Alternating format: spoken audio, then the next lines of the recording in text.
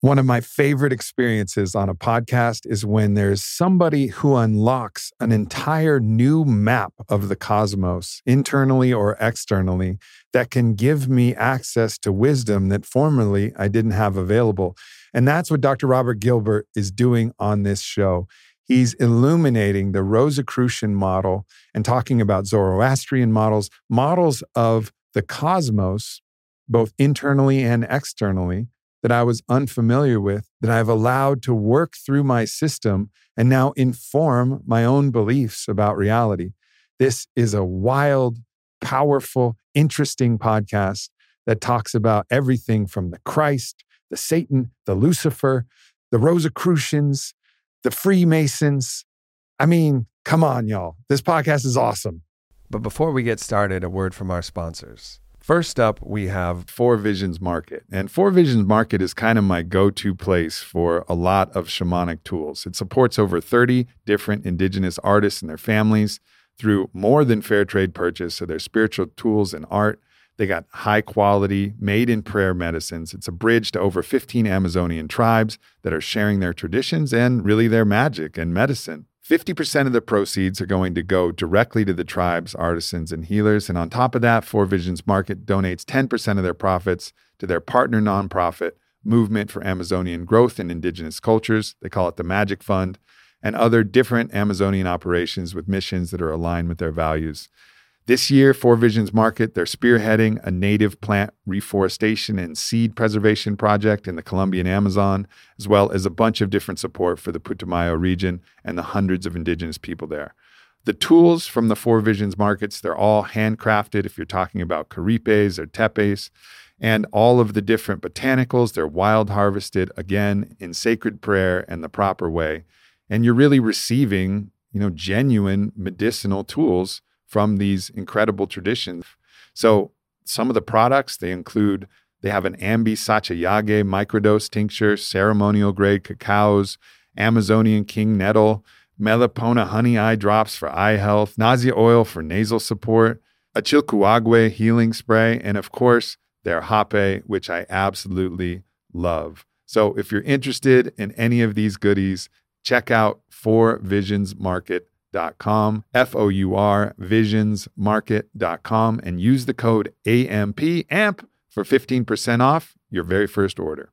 Next up, we have Bond Charge. Now, unless you've been living under a rock, you probably understand the benefits of sauna and red light therapy. But not all of us are able to acquire a red light sauna and put it in our garage or put it in our house.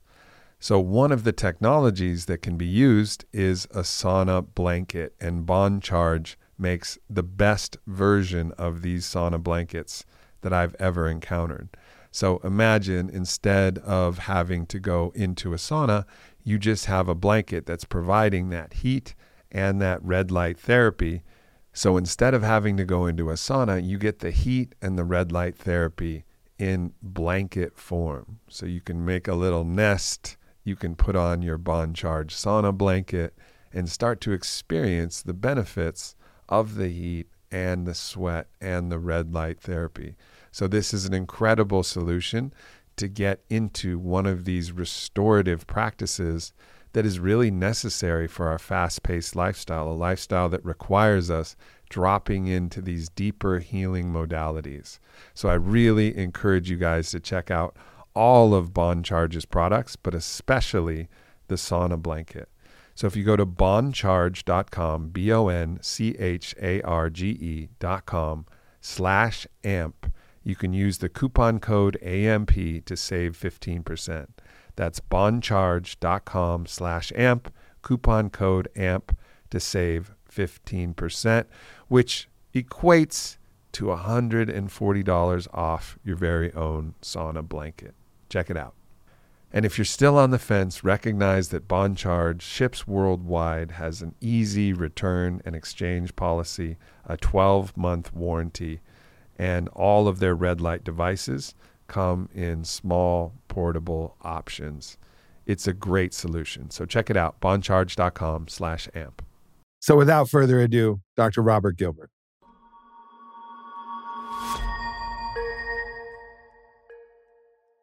I always open with a prayer that, may these words find the people who need them the most, and may this transmission be in service of the good of all and all of life in the cosmos, and just find the ears and the hearts, particularly the hearts and the minds that are ready to be lifted, supported, evolved, liberated, whatever the medicine may be. We understand that we're here in service to a greater purpose.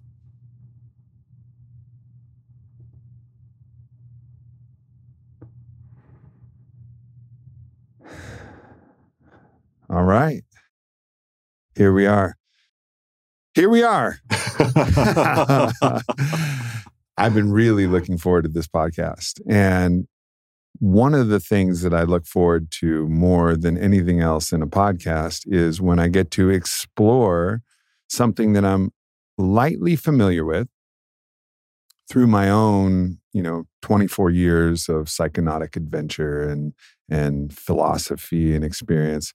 But there's a corner of the universe that hasn't been well illuminated. So I went deep into the Kybalion and got to explore the Hermetic principles. And it was yes, amazing. Or Mahayana Buddhism or the Wisdom of Solomon or something new that I get to explore. Yeah. And I feel that emerging with the Rosicrucians and also the relationship between the Rosicrucians and Gnostic Christianity. So let's just start with a cursory understanding of what I mean and what is meant by saying the word Rosicrucian or Gnosticism. Okay. And then eventually, I want to get to Zoroastrianism. I know that ties in. So I want to leave these breadcrumbs. So let's explore these different categories here and try to put language and experience to some of these constructs that have existed, and then we can illuminate the wisdom that's been kind of encoded for so many years. Okay, that sounds good. So when we use the term Rosicrucian, it comes from the root of the rose cross. One of the fundamental spiritual concepts here is that it's understood in the European Rosicrucian tradition that when we incarnate into the physical body, it's a kind of crucifixion, that the physical body is a vehicle, as it's described in the Indian Vedic tradition. It's a vehicle or a sheath for our spirit to work through. But by moving into the physical body, it's like a black cross. It's a concept that you find in ancient Greece as well, where they would say in Plato's writings that the world soul is crucified on the world cross, and that the human being is crucified in the cross of the physical body. So it opens up particular experiences and education for us in a physical body, but it also opens us up to potential suffering in a physical body. Or ecstasy. Potentially, yes. Potentially? When was the last time you had sex? Come on, doctor. It's there. It's available. Absolutely. But if we're going to understand where they're coming from with the rose cross concept, the foundation of it is that the physical body is like a black cross that we incarnate into of the four elements. And then what we can do is we can activate the energy centers of the physical body, like you're talking about with sex, with tantra, etc. And the activated energy centers can be brought into such activity that they become like a blooming rose in the energy body. Mm-hmm. So the rose cross is the black cross of the physical body with the activated energy centers becoming so full of life and activity that what we think of as the 7 chakras become like 7 roses in the human energy body, full of life and vitality. And so it's about the experience of being in the physical body, in the physical plane, as a spiritual being, and raising the potential of the physical body to where it becomes a vehicle for the spirit, a vehicle for higher experience, a vehicle for education. And so this rose cross idea then became the image for a particular group of spiritual initiates in Central Europe. What time?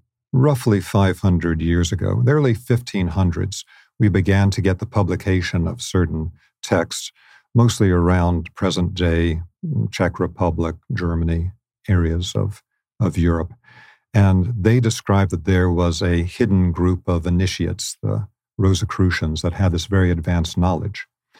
If we're to understand this in a larger context, though, we need to understand that there are certain universal Hermetic principles and teachings that have been around for thousands of years. Mm-hmm. And most of the time we trace them back to ancient Egypt with the original Emerald Tablet and the classic Hermetic teachings. And so it's understood that those teachings... Which is probably just Egypt taking credit for a lot of shit that happened in the Atlantean pre-Diluvian times. Exactly. But, all right, we'll give Egypt credit. Right. But I mean, if we go back to the Greek teachings, because some of the deeper teachings from Egypt weren't recorded in anything that we have access to today in Egypt. They were recorded by the Greeks who went to Egypt. And so that's where we find the writings of Plato. And so in Plato's dialogues, he mentions about a Greek named Solon who went to train in the Egyptian temples. And the Egyptian priest is basically making fun of Solon and saying, you Greeks are like little children. There's no ancient knowledge among you. Our knowledge goes all the way back to the previous epoch, and it goes back to ancient Atlantis. So the whole concept of Atlantis is something that we get from the Egyptians as brought to us by the Greeks. But the idea is that there are certain universal principles of life and of spiritual development and understanding who am I, why am I here, what's the purpose of all this, that the expression of it will change form in different periods of human history. So the form that it took in the old Egyptian epoch was a bit different than what it took in the Jewish Kabbalah and a bit different than how it then appeared in Greece and Europe.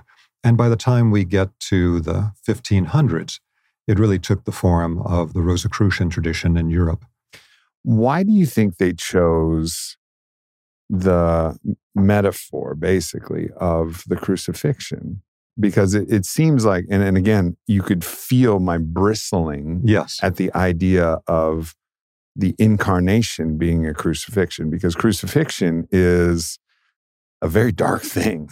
It's a very, very fucking dark thing. It's a very painful thing. Yes. Your hands are nailed, your feet are nailed, your, whatever the fuck else is happening on the cross. It's a nightmare. Yes. Basically, right? So, and this is Gehenna suffering in Buddhism, but there's, other ways to look at life as the way, to actually experience erotic life force energy through the body as a vehicle to actually, wow, I can smell, I can touch, I can taste. Why do you think they chose the crucifixion? And obviously, I think by placing the rose in there, they're actually doing a form of alchemy. Yes, exactly. To the crucifixion. And I think that may be where it's lying. So it's maybe actually... So I'm curious as to why they chose that crucifixion as a metaphor, and then what the rose means and how that actually performed the alchemy that I'm intuiting that is what was going on. So what's been done for thousands of years in spiritual traditions is that certain experiences that one has on higher levels of spiritual initiation then get translated into a type of image, often a visual image, that is what my teacher from the Clear Vision School of Australia, who was the French medical doctor Samuel Sagan, he would refer to as the principle of the packed thought form. So certain things that are non-physical principles can be experienced in a download or in a spiritual experience in just a moment. It's like a eureka experience, where you can perceive a tremendous amount of higher information in a moment's transmission. And so this packed thought form can take the form of a visual image. So a literal image of a black cross with 7 red roses coming out of it was the way that they expressed this direct experience that from being out of the body in the spiritual world and moving through the stages of condensation to end up in a small, helpless infant's body, in a physical body, in what in the Hindu tradition they call the sheath made of food, to get reduced in scale to that level and put into this localized physical matrix is something that does feel rather like a crucifixion. It is a being placed in the much more expansive spiritual body into the small physical container. And in that physical container, certain suffering is possible. It's one of the ideas that I think a lot of people have is that like we're a vessel for the soul. And when you break the vessel, then the soul gets to leave. But actually, the soul is present always. So actually, our essence, our life force, our soul self exists in embodiment. Yes. And also, it's not like it leaves the body and it's then all of a sudden it's realized. It's always there. Yes. But there is an aspect of the flesh bringing in all of the levels of suffering in the mind, the personal mind, the separate self mind that brings in all the levels of suffering. So there's the physical stimulus of the pain. There's the mental stimulus of the separate self pain, that then can create suffering due to the resistance to that pain and the relationship to that sensation. But I think it's the way that I've always seen it is that it's not like we have a soul that gets released. It's like we have a soul that's always there and it's participating in the body form. Is that in alignment with the teaching of the Rosicrucians, or did they have more of all right, everything's packed into this body, and then if you kill the body, then it's all released? No, it's very much a question of their understanding was that we have to have the experience of incarnating into the physical body, into a series of physical bodies over time to get the education of the soul and to grow the consciousness and to grow the level of siddhas or powers that a person can have through that experiential base. So the physical incarnation is absolutely necessary because there's also in some spiritual traditions, the idea that, well, maybe the physical world is just a maya, maybe it's just an illusion, maybe we just get off the cycle of karma and reincarnation and don't come back because this can be a plane of suffering. But the Rosicrucian view Those people aren't having enough fun. That's exactly right. So the Rosicrucian view is, no, we have to incarnate into the physical body. And we have to also understand that at that time, this was at the very beginning of the Protestant Reformation, and there'd been a lot of suppressing of free spiritual activity in Europe for a long period of time with the Catholic Church. You don't say. And it was all based on, the nobility of suffering and not having the freedom to have any experience or experimentation with the conditions of the physical body or physical life. It was very regimented and very restricted. And so their teaching was in some ways heretical, that out of the incarnation of the physical body, which is absolutely necessary, we can actually, through our own spiritual activity, bring in the ripening of the potential. It's like the physical body being like a seed put in the earth. When that grows, when it ripens, it becomes these beautiful red roses of the activated energy centers, which means that we can use our physical incarnation to attain these much, much higher states. And evolve. Absolutely. It gets very interesting from a cosmic perspective when you think about evolution, because evolution requires time, actually. If you don't have the construct of time, then how are you evolving? You're already there or not there. In the timeless place, you're everything and nothing, but the telos, the direction of evolution, requires time, which requires a body, which requires like a lot of different aspects that kind of start to layer into this beautiful, synchronized, magical existence, multidimensional existence that we live in. And that gives rise to the whole concept of the teleological destination, that there's something in the stream of time, having incarnated into space and time, that is pulling us toward our spiritual destiny, toward the full manifestation of our spiritual potential. And this may come in all types of inspirations and dreams and downloads that we receive, but it's almost like there's something in the future, even though from a higher perspective, all the moments in time was simultaneous. But if we look at it from a linear perspective, the concept, like in the Greek tradition with the teleos, is that we're being pulled toward what we have as the full manifestation of our spiritual potential. Right. When all of the 7 red roses are manifested in the human energy field. And so this shows that there's a type of alchemy that needs to be done while we're physically present, done in our consciousness, done in our energy, done in our activities. And then that gets into a lot of very specific types of practices that the Egyptians would do, that then transformed into the Jewish Kabbalistic and then transformed into the European tradition. And may have had even deeper roots, Atlantean roots that have spread through many different schools. That's what the Egyptians themselves said, is that this is all from Atlantis. Yeah, indeed. All right, so if I'm gonna try and make the leap to try and understand the relationship between the Rosicrucians and the Gnostic Christians. Yes. And what's the correlation and differentiation? So how do you disambiguate the Gnostic Christians and the Rosicrucians? So a lot of the Gnostic Christian tradition is really pre-Rosicrucian. It's around the 1500s that there's any public discussion of the Rosicrucians. Yeah. And so what happened in the early Christian centuries is that nothing was formalized yet. People were receiving these tremendous spiritual experiences and downloads in their own direct experience of non-physical realities and trying to understand what's the nature of the Christ being, what's the nature of developing Christ consciousness, what's the nature of accessing the power of the sun, which is what they understood to be embodied with the Christ, the solar logos. How do we bring that power of the sun into ourselves to bring that spiritual fire and light and heat into our chemical process to maximize all of our potential of what we can become? And so there were many different schools of thought about what is this all about? How do we understand it? And so one of those became what we think of today as the Gnostic Christian tradition. And so this has to do with the different ways to perceive what is it to be incarnated on the physical plane? Why am I here? What's this about? And then to what degree is that something beneficial or not beneficial? Working with ideas in the Gnostic tradition like the demiurge, the dark lord of the earth.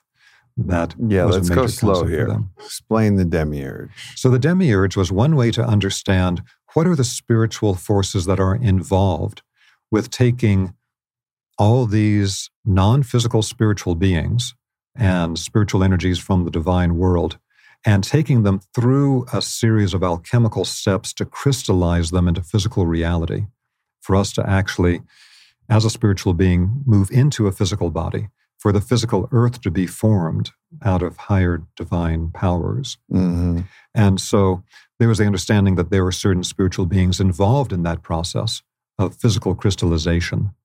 And one way it was described by the Gnostics was as the demiurge.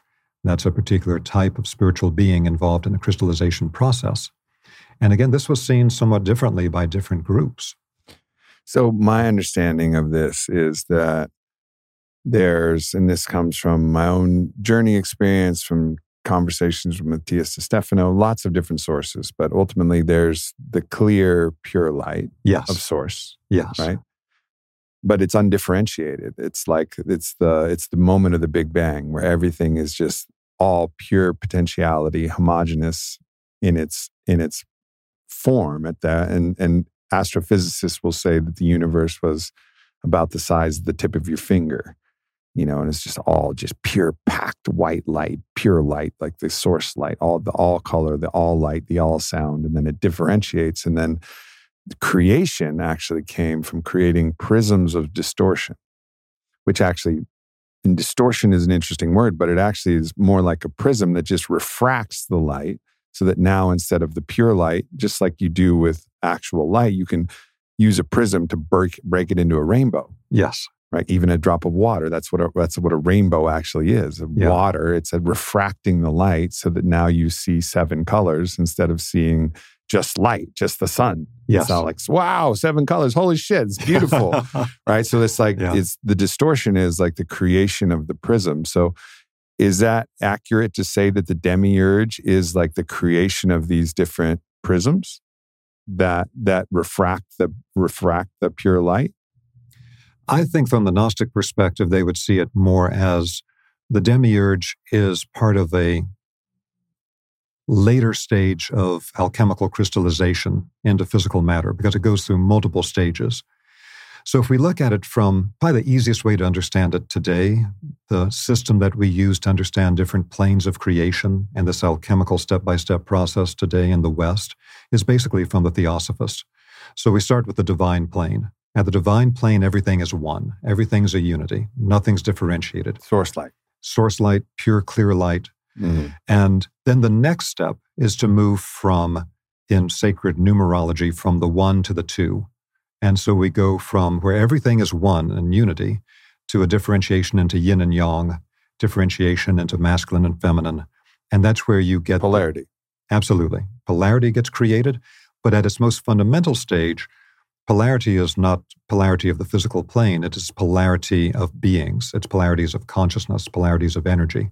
And that's where we get in the Indian tradition the idea of the Shiva and Shakti as the actual higher spiritual personification of the male and female, which then have to be reunified in tantric work to go back to the highest divine clear light plane.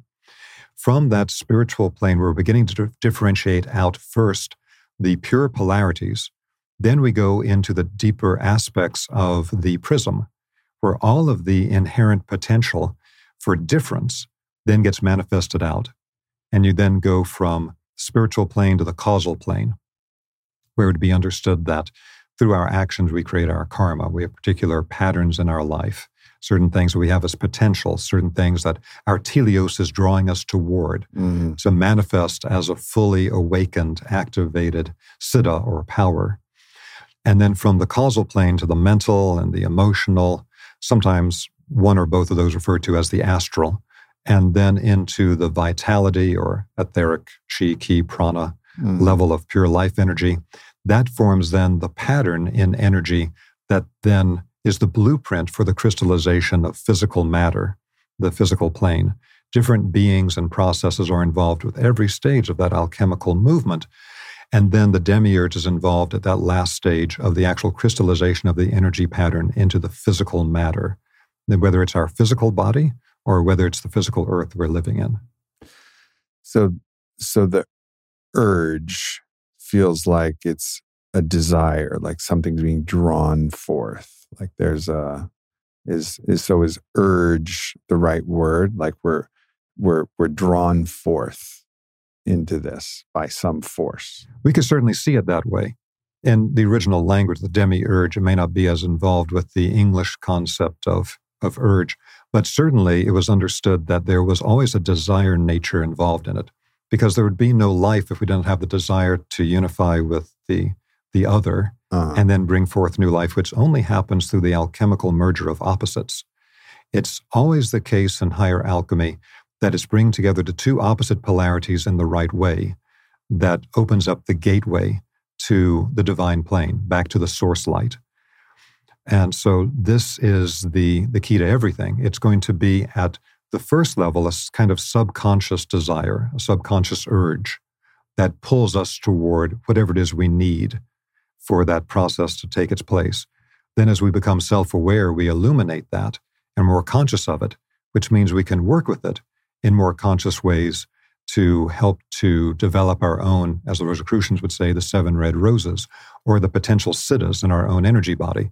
So we're not just an animal being pulled towards something through subconscious urges, although that in itself is something natural and needed in the process. But as we become more conscious, we can bring more light, more love, more awareness into the process to help us develop ourselves into our fully awakened, activated form. So is the demiurge then value neutral in that it's creating all of the positive aspects of love, truth, beauty, transformation, and also all of the negative aspects of distortion, delusion, separation, all of that as well? Is it value neutral, the demiurge? Is it just more a force of creation? In many aspects of the Gnostic tradition, it's viewed as something negative. It's viewed as a force that pulls us down into darkness and some type of over-manifestation, over-materialization. But again, this is seen differently by different groups and sects within things. Like when we use a term like Gnostic, it actually pertains to many different groups and teachers and people having direct experience of it. So some may see it as a more negative thing, and you can find Gnostic teachings that really see the demiurge as a type of opposition force that we have to overcome. But it could be seen by others as an absolutely essential part of the process of a full alchemical movement from the clear light unity space through all the different planes into crystallization on the physical plane, which actually gives us the potential for freedom. And this then leads to one of the most important concepts of the Rosicrucians that I hope things make sense of the whole process, which is one of the most advanced Rosicrucian teachers ever to go public was Rudolf Steiner. And so Steiner had the idea that if you look at the Gnostic teachings about the spiritual beings that are around us all the time, that then developed into esoteric Christianity, we have an understanding of multiple ranks of angelic beings above us, angels, archangels, archai, etc. Seraphim. Yeah. Exactly. They all have different stages of consciousness, stages of development, different powers, things that they do. But there's the understanding that just as they have names that give them their identification for what their whole process is at that alchemical level, the human being's alchemical name is spirits of love and freedom. That's the Rosicrucian concept. That's the two key polarities that, according to the Rosicrucians, we're here on the physical plane to try to master. Now, this leads then to So spirits of love and freedom is what they describe humans as? That's right. So we are spirits of love and freedom. That's the fundamental core belief. Yes. And that is all about what we're here for, because these are two opposite siddhas, two opposite powers, two opposite abilities. So why are love and freedom opposites? Because the love is understood as the force that makes us want to unify with another being and return to the clear light, the one stage, in complete unity. And the freedom is the ability to separate out of that. So as my teacher, Kabbalist, mystic teacher Mark Gaffney would say, it's the forces of allurement, the drawing towards, and autonomy. Yes. To actually be distinct and sovereign. That's right. Allurement and autonomy, love and freedom. Yes. And we can also see that in terms of this alchemical ladder from the divine plane of complete unity and merging at the top, where we're not a separate being there. We're a part of the complete one. And then at the most crystallized level on the physical plane, in a sense, we're the most free, or we're the most separate. Yeah. This could also be seen as a type of suffering by some traditions, but we are the most separate, but it gives us the most freedom. And so understanding that we're spirits of love and freedom is how do we hold a balance? There has to be a dynamic balance between these things. Now, in the Chinese tradition, they talk about the heart pains, like the 9 different heart pains. These are the things that we associate a lot of pain and suffering with in our lives. And that's because we're always searching for the other. We're searching for that perfect relationship. We need that other person to merge with to be able to reach the divine plane when the two polarities become one. And we merge so deeply with the other in love that we can't tell ourselves apart from the loved one. And that's like the highest spiritual experience that we have in Tantra and love and sex. Sure. It's what we all seek. Now, there's an aspect in this of that merging that, again, this concept coming from Dr. Samuel Sagan, my late teacher from the Clairvision School in Australia, he had this idea of combination. So you may be doing an advanced spiritual practice, maybe you're doing a lot of psychotropics, but you're perceiving a certain non-physical reality on a higher plane. That physical reality may appear to be one large being, great radiant being of light on a higher level that you're directly perceiving. But then you see that out of this great being of light, other smaller beings begin to move out of that larger composite being. And you begin to understand that this being is a composite of multiple beings. Just like we are a composite of trillions of cells. Exactly. And so this idea of combination is that out of the physical body and these higher non-physical realms and planes, beings can actually have the love, the unity impulse to where they merge so fully that they appear to be one great light being, but they still have the freedom to separate back out, to have an independent path of action.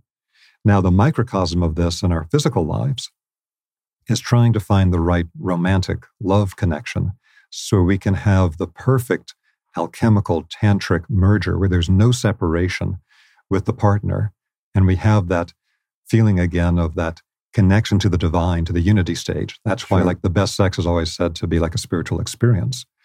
But at the same time, that won't work out unless we have enough freedom in our lives to pursue our own path in the midst of that. And so, again, spirits of love and freedom is the core Rosicrucian concept of what we're all about. How do we have the perfect development of both so we can merge and combinesse with the partner when we choose and return to the divine one state and still have the freedom to separate out and take our own path when we choose or when we need to? Yeah, there's a recognition of the beauty of, even with the suffering and even with the pain and all of that, we are in a stage of radical freedom because of the degree of separation that we've gone from unity with the source field. We have maximum separation at this point in time. And also the ability through different technologies, whether they're psychedelic technologies or whether they're psychonautic technologies or breath work and dance or sexual tantric technologies. We have ways that we can find the merger, but also abide in radical autonomy as well. So it's a very, I've always felt like human beings are in this kind of like, we're in this kind of golden zone of having the full potential to go radically merge with the one, with the source. Absolutely. And also radical autonomy and sovereignty. And to understand that and to say like, yeah, there's a lot of things that are challenging, but there's also a great beauty to this place that we are right now because we really have all access to the full gamut of expression of what life and evolution could look like.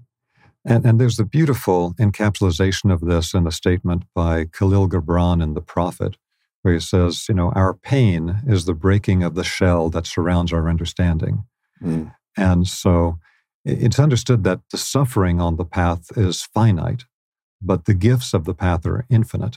And so we have to see that suffering aspect as something that is contextual.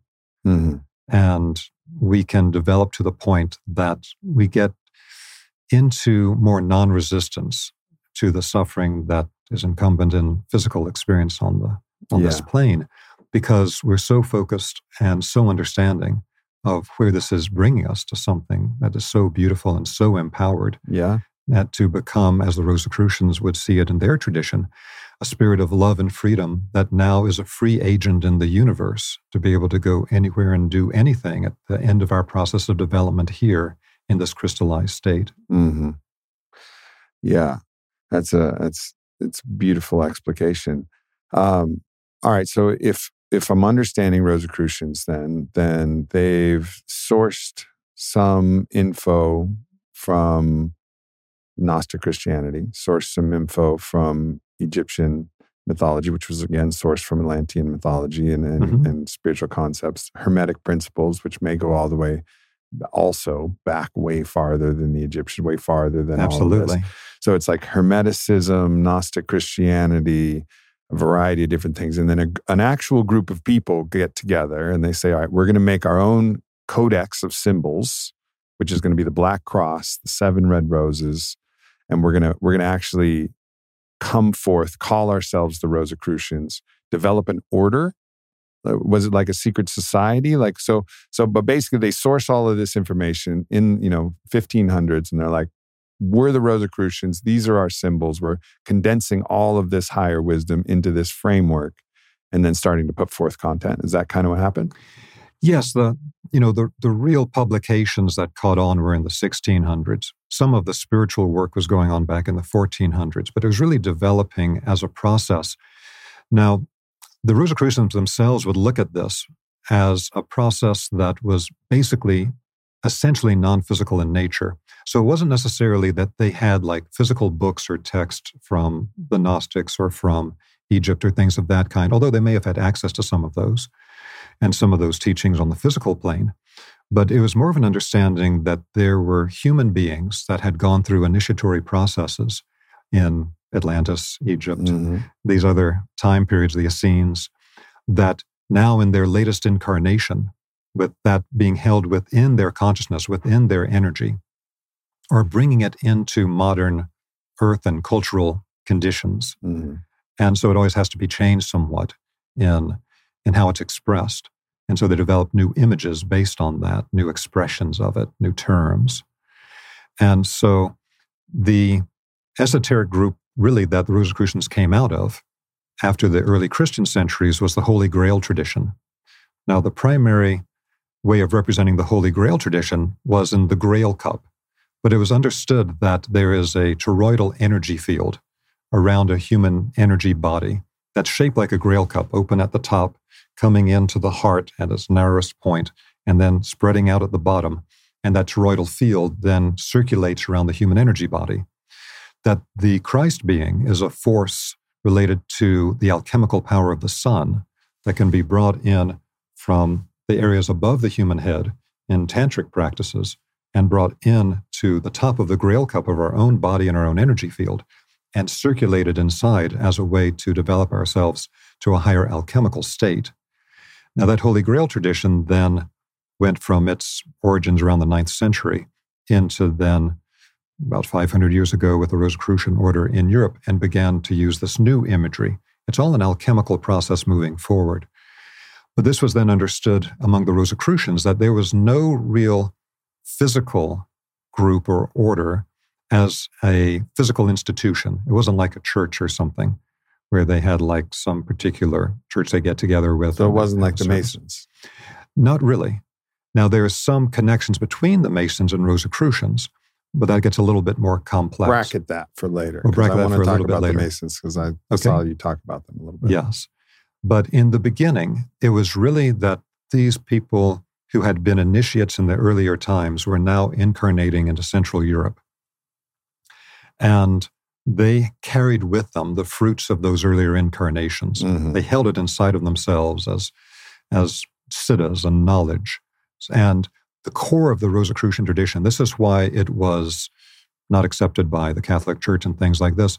The core of it was that you don't go through any external human being or physical institution to connect to spirit. You connect to spirit directly up your own energy column. You connect to higher worlds, higher beings, spiritual inspiration.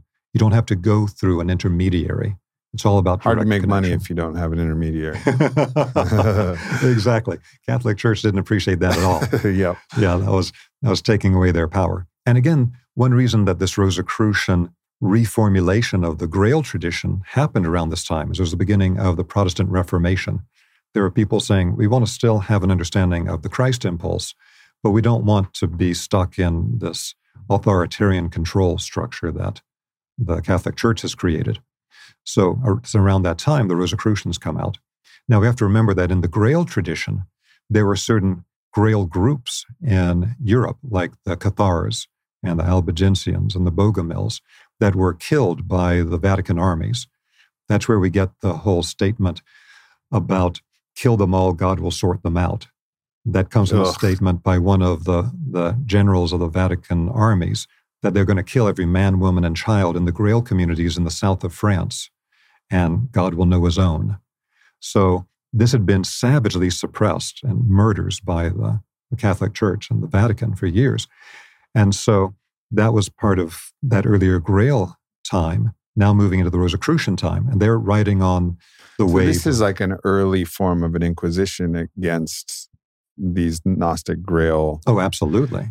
And I think one of the tricks that, and we'll talk about the force behind the tricks of, empire, Ahriman, and then these kind of energies. And I'm very excited to get into that. But I think one of the tricks is they've tried to trick us into conceiving of these things as literal, right? Yes. Like the people who are looking for the Grail were actually looking for a cup. Exactly. And the cup had magical powers. Yeah. And then because the cup held the blood of Christ. No, the Christ energy is the energy of the source light that comes, pours through the crown, opens the heart, And it is the secret to immortality because you merge with the source field of all life, eternal life. Yes. Yes. So yes, it is. But this is a metaphor. This is not about a cup. This is not Indiana Jones. That's right. Where there's a special little cup and it's a cool story and whatever. But even that story is a metaphor. Yes. And everything is metaphorically understood. And actually, the suppression was not against actual people who were looking for an actual cup. It was for people who are living and abiding by this idea that undermined the power structure Absolutely. of the church at the time. Absolutely. That's exactly the case. And so the Rosicrucians were adamant about this thing that you don't have to go through another person, don't have to go through an external institution. You develop the ability to directly connect to spirit and have your spiritual development that way. That's what they were all about. But there was no physical organization to join. That was like a big thing for the Rosicrucians. We don't have a physical organization for you to join. That only came later. A few hundred years later, we began to have in Europe and North America people creating Rosicrucian organizations based on these principles, but they somewhat formed them on the ideas coming from the Freemasons, like a series of initiations and grades. And that can be beneficial for certain people at certain times. It also exposes you to attack. It does, as now soon as you have say, them. like, I'm a Cathar, they're like, well, kill them all, let God sort them out. Like, there's a lot of shit that can happen as soon as you actually crystallize. The other challenge your that form. exactly. And the other challenge that can happen is that it can lead to people getting caught up in the political machinations of the organization, trying to move to higher and higher grades in this type of external institution, rather than the direct connection to spirit and having that trajectory of development. Again, it can lead to somewhat, I'm going through this external institution, I'm going through this particular leader of that group, whatever it is. There's a lot of pitfalls of hierarchy and Exactly. and not that hierarchy can't be helpful in organizing, a mission, a plan, a directive, et cetera. And I think we become allergic to hierarchy because of the abuse of hierarchy. Yes, absolutely. And it may be the case as well that we see this in context.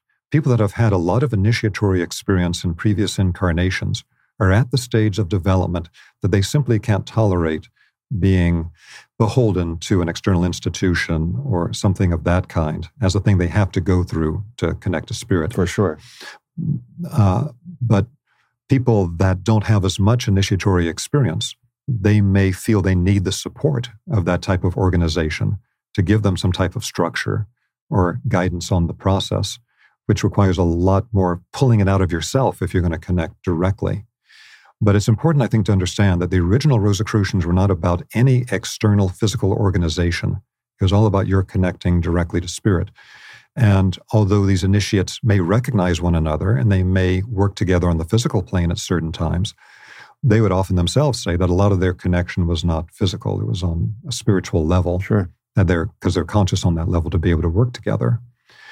And so the idea, though, that there were these great European initiates in a Christian context that had a level of development equivalent to what we might see in the Indian tradition or the Chinese Taoist tradition or something, is something that was very exciting at the time and still is exciting to people today, that there's a Western version of that type of very advanced spiritual knowledge. It's important to recover that lineage and to understand that it wasn't entirely broken. All of these, empire, as is the term that I like to use, to describe it. It's just the force. It's that force of control and domination. And we'll talk about these forces from the extra dimensional perspective. But empire seeks to break all of these lineages, and it includes the more kind of pagan in the good way sense of the earth-based traditions of the Druids. At the same time that the Roman army was going to decimate and destroy the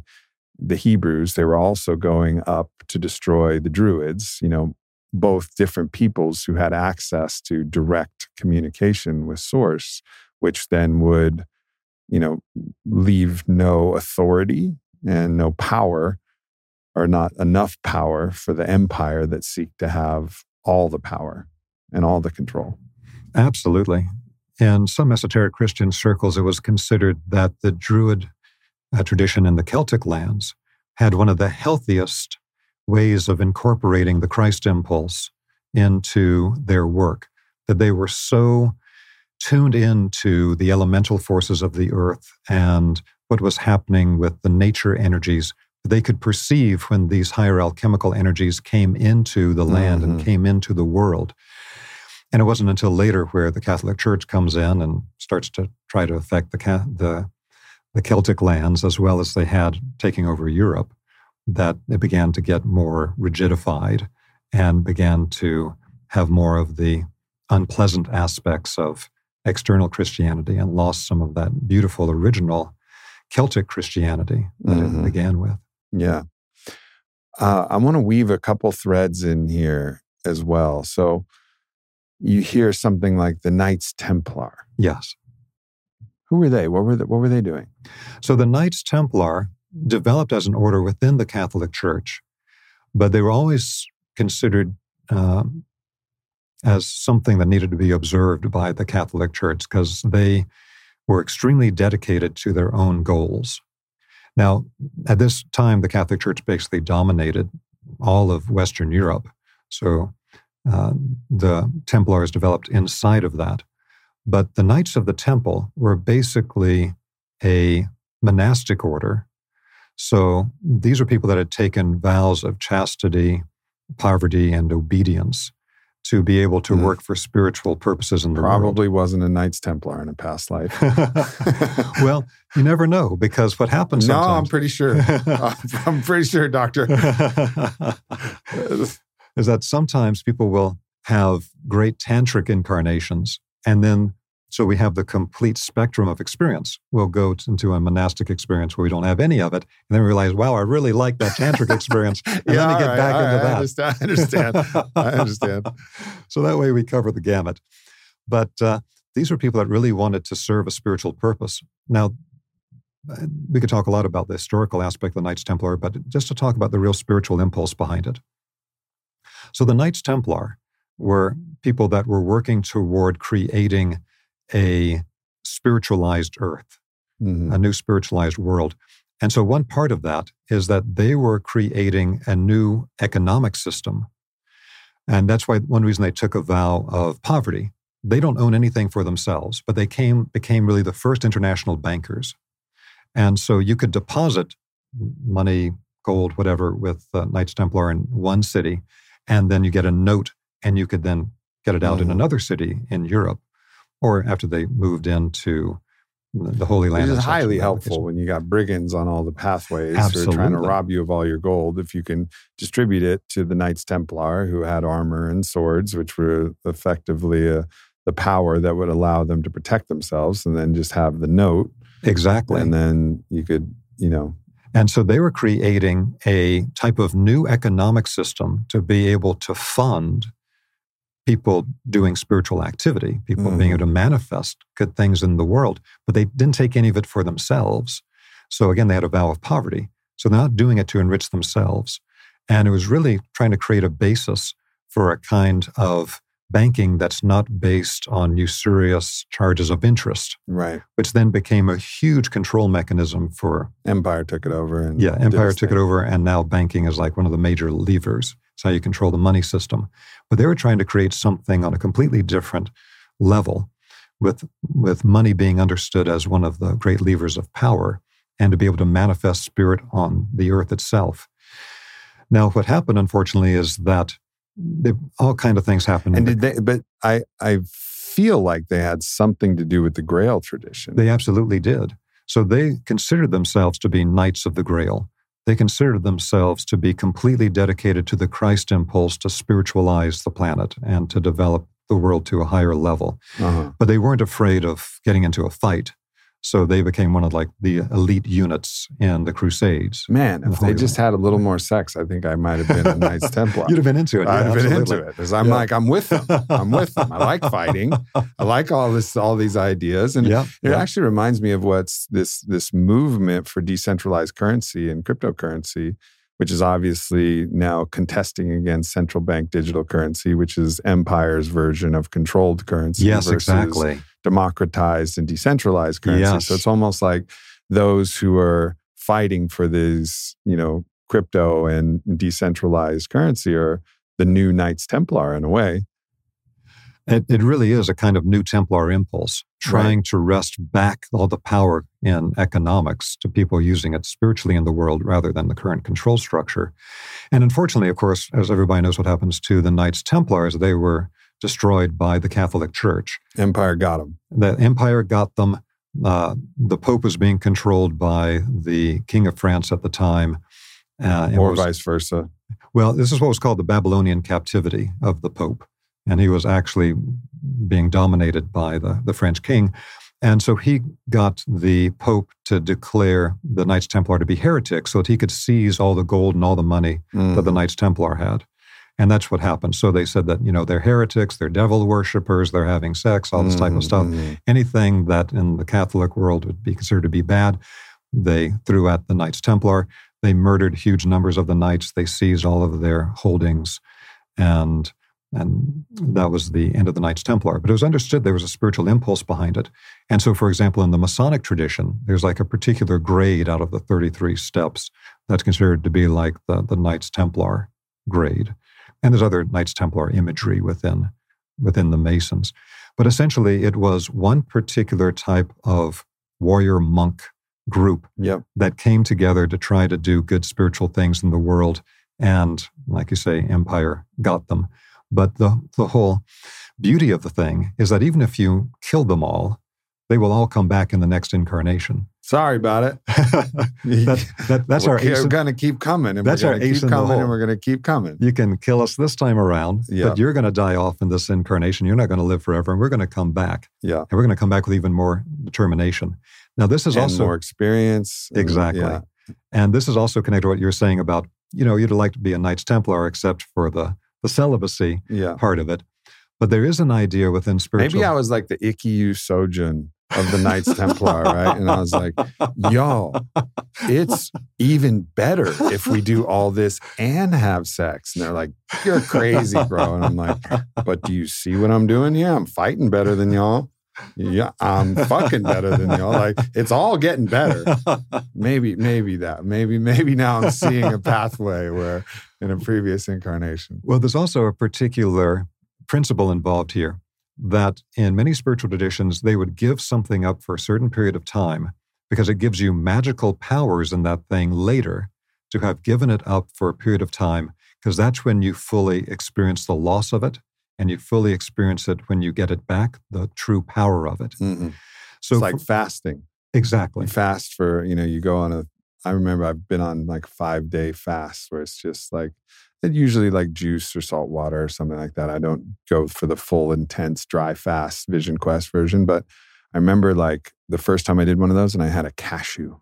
Yeah. And I was like, oh my God. Yes. A raw cashew. What a gift from Gaia, the heavens. I was like chewing it slowly. Like, this is incredible.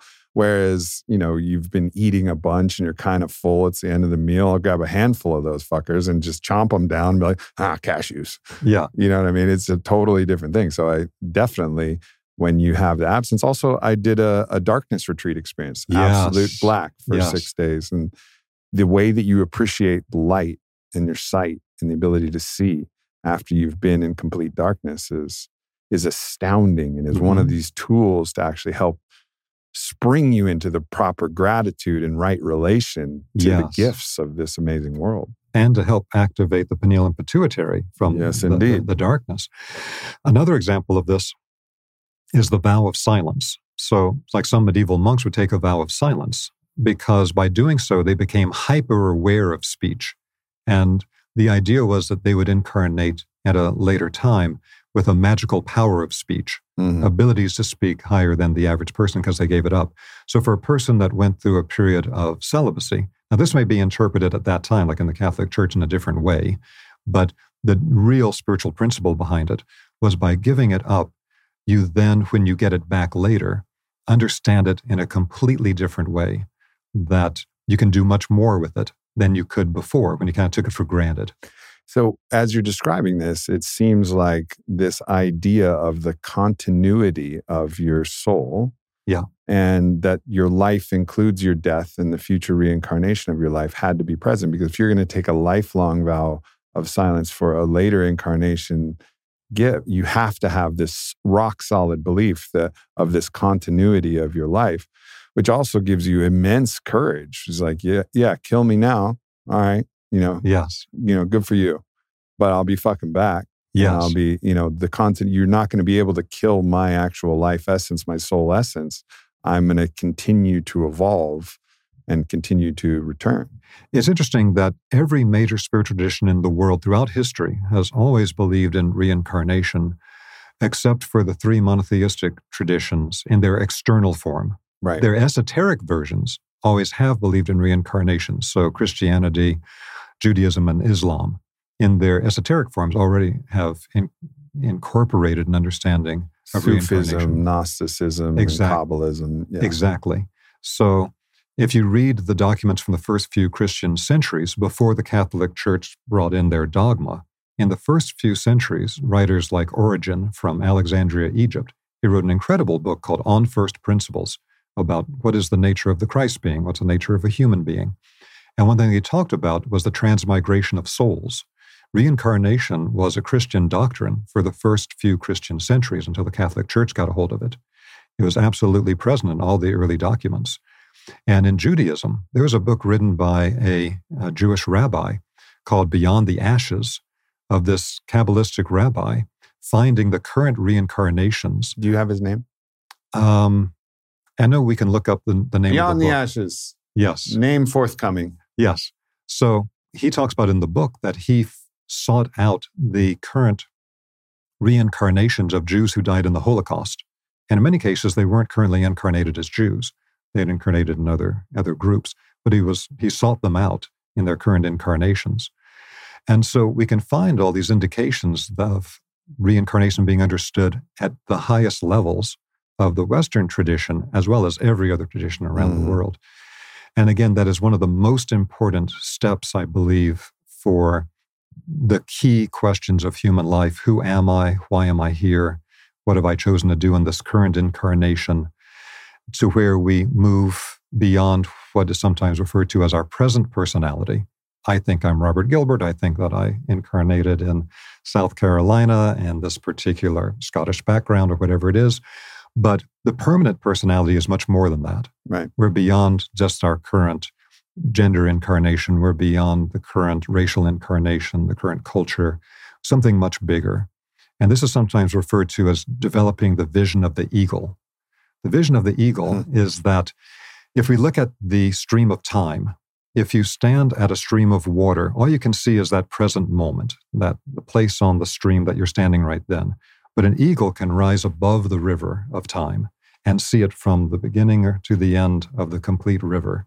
And that's a major part of initiation in all classical traditions, to develop the vision of the eagle, to see not only earth incarnation from the beginning to the end, but our personal incarnations, so that we understand ourselves based on the permanent personality with all the incarnations together as one, rather than just the present personality.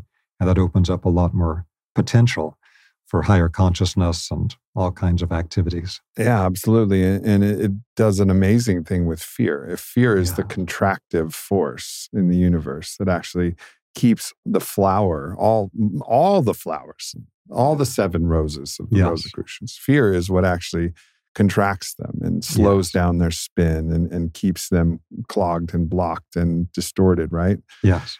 This continuity of the self actually starts to loosen the grip on all of these fears, so that you're actually really free to start to flourish, because the temporal fears of this one finite incarnation then are extended into a longer strand, so that actually your deeds, your lessons, everything that you've learned, everything that you've evolved in your own life will carry forward with you. Yes. Into all lives going beyond this one. And once we understand that, not only does it change everything in our current lifetime, knowing that we are more than just our present incarnation as part of a much larger thread, it also allows us to understand what they were doing in some of the earlier traditions with some of their very advanced spiritual practices and using things like sacred geometry, that there would be certain patterns that you could activate in your energy field or you could stabilize in your energy field that help you to hold on to the siddhas, the gifts, the knowledge from the previous incarnation in the next incarnation. And so this is like one of the hidden aspects of what's referred to as the tree of life in the Jewish Kabbalistic tradition, that in ancient Egypt and among the Essenes and in other traditions, they understood that this was actually a form to be constructed in energy in the human physical body, because once you are able to structure the energy and consciousness in the body, then when you leave the physical body, it is a structure that can help to hold that content as you move to the next incarnation. Right. And until you understand this about reincarnation, you don't really get why they're doing these practices the way they are, because they understand that everything is a pattern. And it's like biohacking at its highest level, like a spiritual biohacking. Once you understand how to create the right pattern, that pattern is what creates a specific result. And that's the language of sacred geometry. It's beautiful to think of it in that way, because you're like reinforcing and reifying a pattern that exists beyond the locality of the body. And you're saying, like, I am this pattern. And if I strengthen all of the energy centers of this pattern, I will be a being that can carry forward, and all of the information can be coded and and distributed in a way into this pattern that strengthens the pattern and the geometry of it. Yes. And then when that geometry comes into a new form, it will still be intact. And then the form will then, acclimate to the pattern that's already been established. Absolutely. One of the great examples of this in modern times is a Greek Christian Hermetic initiate, Stylianos Ateslis, who was known to the public as Daskalos. And Daskalos was a Greek initiate who became known to the public in the 1980s, when a book was written about him by a professor from the University of Maine. But he had incredible abilities. Daskalos was known for his ability to dematerialize parts of people's bodies that he was working on and rematerialize that body part in a completely healed form. He was known for being able to read, write, and speak every ancient language he knew in previous incarnations. He could do fully conscious out-of-body travel, and from an out-of-body state, he could rematerialize an etheric hand to manipulate physical objects from an out-of-body state. The kind of very advanced things we normally associate with some Eastern initiates, because these Western initiates that have these powers don't like to be known publicly. There's no structure to contain them in the Western world the way that they exist in things like India. And there's swords that come, or guns that come for them. Exactly. When you expose, that's the interesting thing about the Eastern and the Western traditions. A lot of these Eastern traditions, you could be a guru. Yeah. And you don't get killed. That's right. There's a structure for it in the society. Yeah, it's like, oh, cool. Yeah. You're a guru. Yeah. Fantastic. Yeah. Like, awesome. You want this temple? It's amazing. Yeah. Just sit there and, eat fruit and throw it at people, whatever you want to do. Yes. Which you're talking about Maharaji there, just like gave snacks to everybody and did magical things. Yeah. But you become a messianic figure in the Western tradition, and it's like, here come the spears, here come the arrows. Yeah. Didn't have a container for it. Exactly. And so... Didn't have a story for it. The story is the container. That's right. And so Daskalos, he had these incredible abilities, and people would ask him, how did you develop these abilities? And he said, I didn't develop them in this lifetime. I developed them through what I learned to do in the Egyptian temples thousands of years ago. And he described the way that it was the Egyptian precursor to what later the Jewish Kabbalistic tradition called the tree of life, and at that time was referred to as the symbol of life, was constructed in the human energy field. He said, because I was able to create this to such a degree in the Egyptian initiations, I don't lose my knowledge of my previous incarnations. That's why I remember all the old languages, and I remember who around me was who they were to me in a previous incarnation. He doesn't lose the knowledge. He doesn't lose the abilities. So when we see it from that perspective, some of these very esoteric practices of building these structures in the energy field make a lot more sense. And they also show us how we in our present incarnation can do things that will lead to better conditions in our next incarnations. And so that's something I think is very important, because today, particularly with psychotropic culture, people are getting more and more interested in sacred geometry, because what it is... Because you see it? Yeah, you directly perceive it, right? Right. And you get all this beautiful psychotropic art that's happening today of people like in their DMT experience or whatever. This is what I'm seeing. But these are patterns that often you can find from ancient cultures. They were perceiving it too, because this is the angelic language. This is the thought forms from the mind of God. That is the structural basis of everything in physical existence. Mm. And so there's a reason why we have this psychotropic renaissance right now. There's a reason why this is connected to the sacred geometry. And again, it all brings us back to spiritual science and to spiritual initiation in its current form that we're developing now in a very dynamic way at the present moment. Yeah.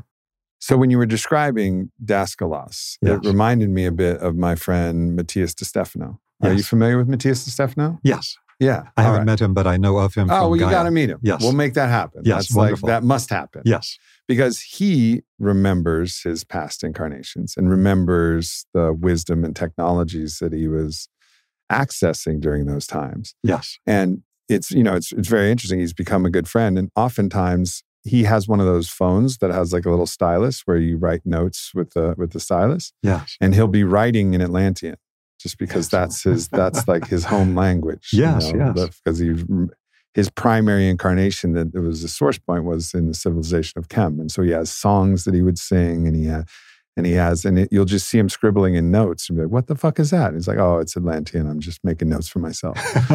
And he's able to do, I just spent, 10 days in Egypt with him and just Wonderful. seeing the absolutely ridiculous things that he was able to do and the technologies he was able to do with different geometrical patterns. Like he had me and my wife in the center of a circle, and then he had 3 men and 3 women forming this kind of Merkaba form, the 6-pointed star, which was actually representative of a Merkaba instead of just a flat star. And then the masculine and feminine polarities, and then he had them spin, and then he had 2 basically electrons moving over masculine and feminine, circling in the opposite direction.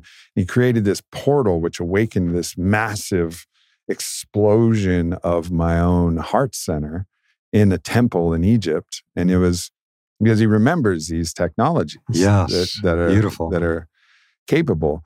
But what's interesting is he also remembers that some of the ways they used to be able to move some of the megalithic stones was enter into sympathetic resonance with the stone, change the vibration of self, and then in resonance with the stone, change the vibration of the stone, change the actual physical weight of the stone, so the stones could be easily moved, because they weren't as heavy, because you were actually changing the weight.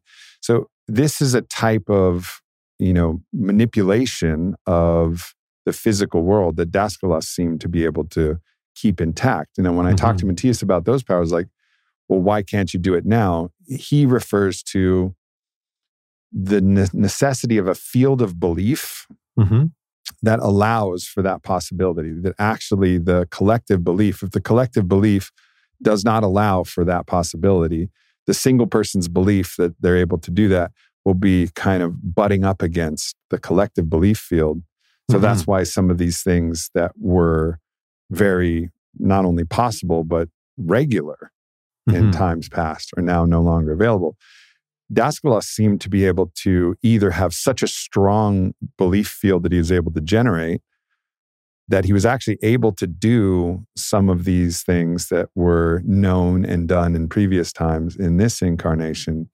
And so it seems like he had a particularly powerful ability. And there's other examples of people who have, had these abilities. Well, I think one of the key concepts here is about structuring the subtle body.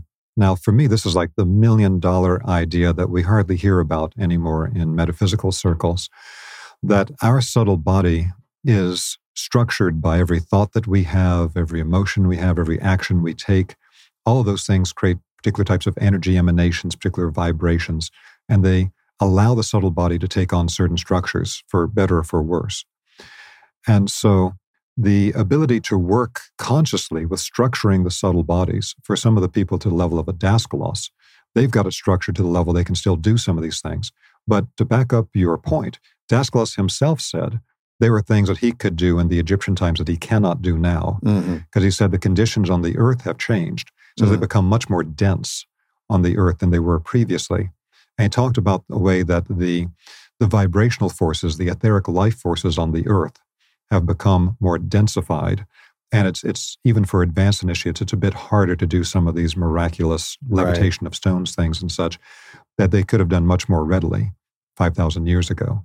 And so I think that this can be tied into the idea about the belief field, in that if we think of everything as being a vibrational resonator, every human being with the thoughts they're generating, the emotions they're generating, is emanating like a radio wave tower all the time and helping to construct the vibrational field in the world around us, that is affecting the etheric field of the earth itself, and can make some of these things easier or more difficult. One of the great concepts I want to throw into this from my teacher in Egypt, Dr. Ibrahim Karim, the founder of biogeometry, is this idea that in the ancient traditions, they talked about creating a new golden age. And this is not an abstract metaphor. We literally can create a new golden age, because one of the energies we work with in biogeometry is something that's referred to as the higher harmonic of gold. So when you see these religious paintings of a gold field around the head or the entire body of an initiate, a halo. Yes, it's not a metaphor. It's a literal energy emanation of a gold quality. And so this is part of an alchemical transformation process. And so we can bring the energy fields of the earth up to this gold emanation and literally create a new golden age based on these principles.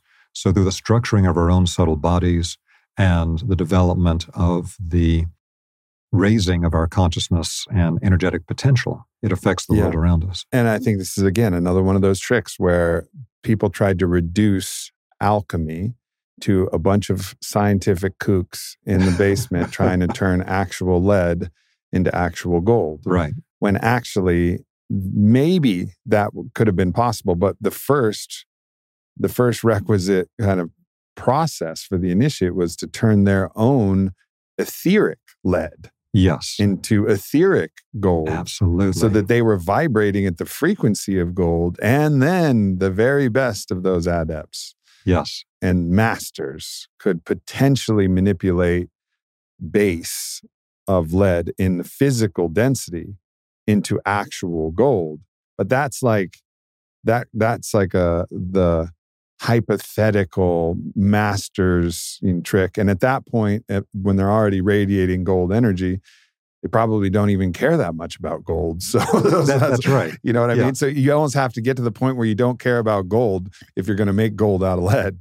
Yes. You know, so like we have it all backwards, but we tried to reduce it to this thing. Yes. And a lot of people probably fell for that path. Like, I want to make gold out of mercury or lead or something like that. Rudolf Steiner in the Rosicrucian tradition has a great term for this. He calls it occult materialism. And it's like, you deal with something that's to really be a spiritual principle, but we get so materialistic. It's like, oh, well, can I make physical gold out of it and make a bunch of money? And again, my Egyptian teacher, Dr. Karim, says that the story of Midas is like the cautionary tale about this. He followed the wrong path, trying to make the physical gold, but then in the end, he couldn't eat anything, and he died because everything he touched turned gold. The real gold of life into lead. Exactly.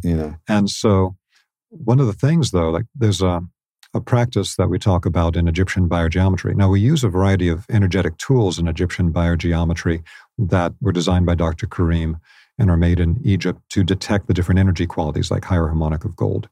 But a very simple example of how it could be done is that you can take a sample of actual physical gold in one hand, and because physical gold is a crystallization or condensation of the etheric gold energy. So it becomes a sample of that energy. So you hold a sample of physical gold in one hand, take a pendulum in another hand, and connect energetically the two together. And then if you put the pendulum into a back and forth search position over a person's energy field, you might only get a very slight pull. But if the person goes into deep, authentic blessing or prayer, you'll see the pendulum start rotating very quickly because it's connected to that gold energy of what's being held in the other hand. Because the person is literally emanating this gold energy from their energy field when they're in a state of true blessing, of true prayer, or a state of unconditional love. All right, so let me go. So this seems like a very pragmatic for those fellow occultists who are listening. It seems like a very pragmatic process here. So you got gold in one hand. Yes. Maybe it's a coin, maybe it's a bar, maybe it's a piece of jewelry that's made out of gold, whatever. Yes. You got gold in one hand, and then you have a pendulum. And I know that Ibrahim Karimi has his own, particularly sacred geometry pendants that he uses for this, which is probably the highest level that you can do. And I don't necessarily want to go into that rabbit hole, but we can. Okay. But pendulum. Yeah. And because I'm assuming it works with other pendulums as well. That for this process does not require a specialized biogeometry pendulum. It can be a fishing weight on the end of a string. Correct. Simply an oscillating instrument. All right. So you're then basically creating, as I use the term, sympathetic resonance with from the gold to the pendulum. Yes. So that the pendulum is detecting gold frequency. Exactly. Is that right? And then you're moving it up and down the energy centers of the body and seeing where there is strong gold energy. That can be done, although that's a different practice than the one I was just describing. Okay. The one I was just describing, when we're in the state of blessing, prayer, unconditional love, it gets the gold energy is emanated from the entire body, the entire energy field. So what are you using the pendulum for? The pendulum allows you to see the movement connected to if that energy is present or absent. So, for example... But that sounds like a diagnostic. If you want to call it that, but it's basically detecting the presence or the absence of a specific vibrational quality. That sounds like a diagnostic. Okay. Right, because you're detecting whether it's the gold, the emanation of the gold energy is present or absent. Or present or absent, or to the degree at which it's present or absent. And that point, in this very simple analog method, we have much more advanced methods in biogeometry, but this is just to describe something very simple. Then you'll actually get an increase of the rate of rotation and the amplitude of the swing as the amount of that higher harmonic of gold energy increases. Right.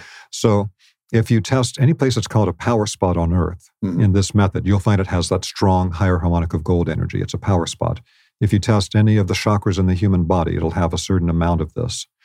But what we do with our thoughts and our emotions, etc., can determine whether or not we are constantly emanating this higher harmonic of gold into our environment that then becomes part of the general mix in the environment around us, or whether we're actually generating other vibrational qualities that are sometimes quite toxic or quite harmful.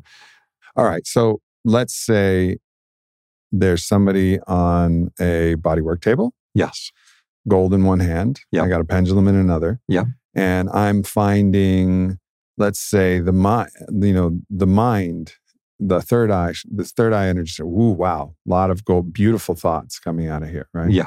Strong energy. All right. And then I'm moving down to the sacral chakra, for example. Okay. Right? Yeah. That sexual energy, that power source. And I'm like, ooh, wow. Not a lot of gold energy circulating from this point. So that to me would mean that, like, all right, so now what do I do? Is there something that I can do with the pendulum and with my intent? And I'm using me as a surrogate, as just an avatar for any practitioner who wants to practice this. So let's say you determine, like, all right, this is feeling pretty good. You may actually feel that the whole field is absent of gold energy, which at that point there's something to elevate the whole field. But let's say you find an imbalance, like strong mind, low, sexual energy center. Yes. So there's many different ways around it. Any type of vibrational input into the weak center could be used, all kinds of different methods to do it. It could be essential oils, it could be various types of natural plant substances. It could be any number of things. Reiki, some type of intentionality. Energy medicine. And in classical traditions, there's a very interesting aspect of this, working in the human energy field, that just like we talk about 7 chakras, there's a hidden pattern in a lot of classical teachings. So, for example, in the Jewish Kabbalistic tradition, the original Hebrew alphabet is 22 letters. And in the classic work, Sefer Yetzirah, the Book of Formation, it says those 22 letters break up into 3 sets. There are 3 mother letters, 7 double letters, and 12 elemental letters. Now, the hidden part of that coding is that there are 3 major energy centers in the human body for our astral body or our consciousness work. There's 7 major centers in the etheric life body that we think of as the chakras. There's 12 levels of differentiation within the physical body that you see in these medieval diagrams. But sticking with the 3 for the moment, there's 3 major energy centers in the body that it's understood in many traditions, but one of the clearest descriptions is in the Chinese tradition. So in Chinese medicine, they talk about the upper elixir field. Upper elixir field is around the consciousness in the head. And certain alchemy happens here. Then there's the middle elixir field. That happens around the chest and the heart. Then there's the lower dantian or lower elixir field, and that's in the lower abdomen areas. And so, for those of you who don't know, the dantian is like, roughly an inch below the belly button, and it's kind of like deep. If you do body work, you can find that spot. And it's almost like the center of centers in a way. Yes. There's another center in the heart, but the dantian is a very much like a center of incarnation. It's the center of balance for the physical body. Right, for the physical body. In Chinese medicine. And it's really fascinating, again, to know that dantian means elixir field. So this is where we do internal alchemy. And so if a person was to have, let's say, a weakness in the sacral chakra, then it's possible to develop the thought forms from the upper dantian that have that higher harmonic of gold energy and the opening of the heart chakra to develop a lot more of that gold energy and to direct that to the sacral chakra as a way of working together with the 3 elixir fields. Right. That would be one internal alchemy method. We could also have external alchemy where, again, you're using energy medicine from the outside or essential oils or plants or whatever it is to bring the vibrational force to that center. So it can be generated inside the human being to develop our own forces and to direct them to the place needed in the body, or from an external source coming in. But with that, it'd be a question then, with our discussion of higher harmonic of gold, to be able to increase that higher harmonic of gold. Now, that's increasing the alchemical potential of that center, because many people, their sexuality is not full of alchemical potential. There's all kinds of neuroses or blockages or all kinds of things. Their understanding of it, their relationship to it may not be a purely healthy one. Right. But if they can understand it in the deeper form, where literally the higher harmonic of gold is the vibrational signature, it's the vibrational resonance with the divine plane, with the state of unity, the state of oneness. That's simply being expressed by the gold field. It shows the connection to that unity stage. And so that becomes very strong in the sacral chakra. That greatly increases the ability of the person to attain the unity merging tantric goal of sexual activity, because so much gold is contained in that chakra. And again, the more in the whole body, the better, because the whole body should become a tantric instrument, and all of the 5 senses become tantric forms to work with sight and smell. Yeah. Would it be good to have a gold pendulum if you could? You could, but it's not absolutely necessary. Because you can get the same result with particular types of shapes or certain types of number sequences. So Egyptian biogeometry, again from my friend Dr. Karim in Egypt, is sometimes referred to as nature's design language. What's the patterns that everything is created on? Nature's design language of shape, sound, color, motion, angle, proportion. Every one of those things is its own quality scale. So there are people that are healers with light and color. And so a particular color will have an effect on the human energy field that's different from a different color. Some people are sound healers, and one sound will have a different effect on the field than a different sound. Yeah, I wish my wife was here. She would... Oh, there she is. She is here. There she is. Sound healer. Exactly. So she knows exactly what we're talking about. So with the biogeometry, we can also create this with geometric shapes and also with, again, things like number sequences. So putting together the correct shapes and the correct numerical sequences can create the same vibrational quality as actual physical gold could. And that, again, is part of the deeper mysteries of ancient Egypt and the alchemical work of all traditions. I'm making a gold pendulum. Oh, yeah, it's beautiful. Yeah. I'll say that Dr. Kareem himself has a particular pendulum that he created to have the shapes that resonate with the 7 planes of nature, the 7 spiritual planes, made out of pure gold. That's pretty dope. Yeah. That's nice. pretty dope. That's a power tool. Yeah.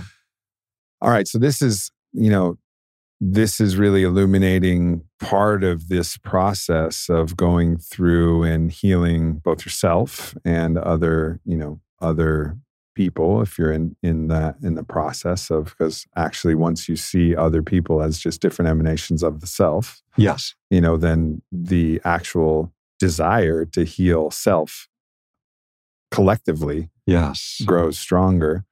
So we're starting to understand that. I saw in one of the videos that you produced, excellent work that you're putting out there, and I encourage everybody to devour a lot of the content that you have out there. There was basically something likened to the Hippocratic Oath, which has been obviously very much abused, which is do no harm. Mm-hmm. As you develop this, so in these orders of understanding, there was always this idea, like, as you develop these powers, do not use these powers for your own selfish gain at the detriment to others. Yes, right? And that absolutely. was like the unbreakable principle of working with this kind of being a light worker, basically. It's one of the core principles of the Rosicrucian tradition, which is that all the powers, all the siddhas, all the knowledge, all the abilities that we get on the path are to be put to the service of other people. It's an absolute foundation of the path. Mm-hmm. Yeah. All right. So there's all of this that's happening in the physical body, in our 3D, in our life. We've talked about some of the history. We've talked about empire. We've talked about the slaughter of different orders. We've talked about the discovery. We've talked about physical gold. We've talked about all these things. But let's talk about the way that the Rosicrucians, the Gnostics, understood, and potentially even the Zoroastrians understood the non-physical dimensions. And you talked about 3 particular beings that I would really like to illuminate, for the audience and also for myself. And the beings being Lucifer, Satan, who is related to Set, which I thought was very interesting, which is an Egyptian god who cut Osiris into a bunch of different pieces. That's also an interesting myth. And then Ahriman, which is... Well, Ahriman and Satan are the same. They're different names for the same being from different traditions. And the third is actually the Christ in the Rosicrucian tradition. Got it. Yeah. So Ahriman and Satan are just different names for the same. Yes. And so Ahriman, Set, Satan. Yes. But isn't it from this kind of understanding of an egregore, basically, like a thought form actually condensing a reality in the non-physical? Like the more you actually worship a being with a particular quality, would there not be a little bit of disambiguation between these entities based upon what has been placed upon the names themselves, even if they come from a similar origin? Yes, that's a very good, deeper aspect of this whole thing. So let's start with the fundamentals of it. Yeah. So if we start at the divine plane, everything is one. It's all a unity. It's the source light. Then as you move to the spiritual plane, things begin to differentiate out into different high-level beings that have specific qualities or powers from the Godhead, like Shiva and Shakti as the initial power split. Shiva is holding the divine center at all times, but it's the Shakti that creates everything. It's the divine feminine that's moving around that center all the time. So they all have a particular principle involved with them. So another polarized principle is the one of the complete range or gamut from completely spiritualized to completely materialistic. And so these things at the highest divine plane level is a thought form in the mind of God, that as that thought form then begins to manifest out, going toward physical crystallization as its final stage, at its spiritual plane level, it will become embodied with a tendency of certain beings. Certain beings are going to be very attracted to the process of materializing things into physical matter. That's like the demiurge we talked about before with the Gnostics. Other beings are not going to want to deal much with the physical plane, and they're going to want to keep very non-physical and very spiritual. Now, as that affects human beings, that can be two opposite influences on us that we can become aware of from different types of spiritual beings that we encounter. So for the one extreme, spiritual beings that are extremely spiritualized, much more advanced than we are, but don't fully understand the purpose of the physical plane and just try to get us to have constant ecstatic processes and get off the physical plane and not reincarnate and that sort of thing.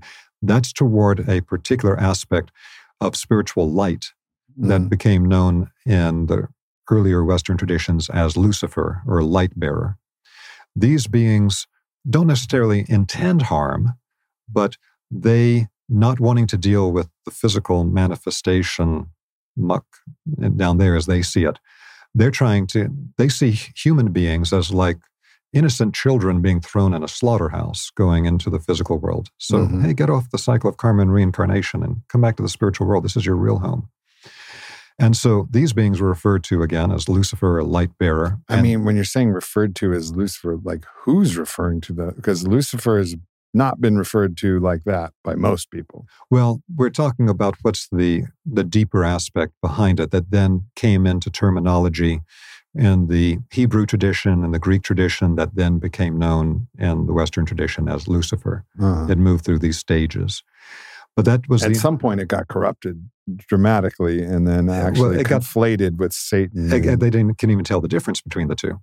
But keep trying to keep it as simple as possible. This is like one extreme. And I'm going to keep trying to keep it as complicated as possible. Oh, okay, great. Yeah, so we'll be in a good tension here. Exactly. Yes. Between the two of us, we'll always hit the center. Yeah. So with the Luciferic beings, they influence human beings in a way that does pull people towards spiritual activity. And we should never think of something like, oh, those bad people over there are influenced by Lucifer, not me. We're all influenced by these beings all the time. And so you talked about us having a permeable spiritual membrane. Oh, absolutely. Where all these beings are actually available at all different times. They're moving through us all the time. Yeah. And so these Luciferic beings, though, their influence towards spirituality is that the light can be so bright that it blinds, whereas the opposite, the satanic or Ahrimanic, is like complete darkness. But either one can lead to an inability to see. And so this tremendous light from the Luciferic beings can sometimes have the influence on people toward illusory forms of spiritual development, things that are based on not true spiritual principles, or upon wanting constant ecstatic process where a person becomes like a heroin addict or something like that because they want to just be in this out-of-the-body, elevated state all the time. And of course, the physical body can't tolerate that. It doesn't work in the physical world to do that. But that's like a Luciferic influence.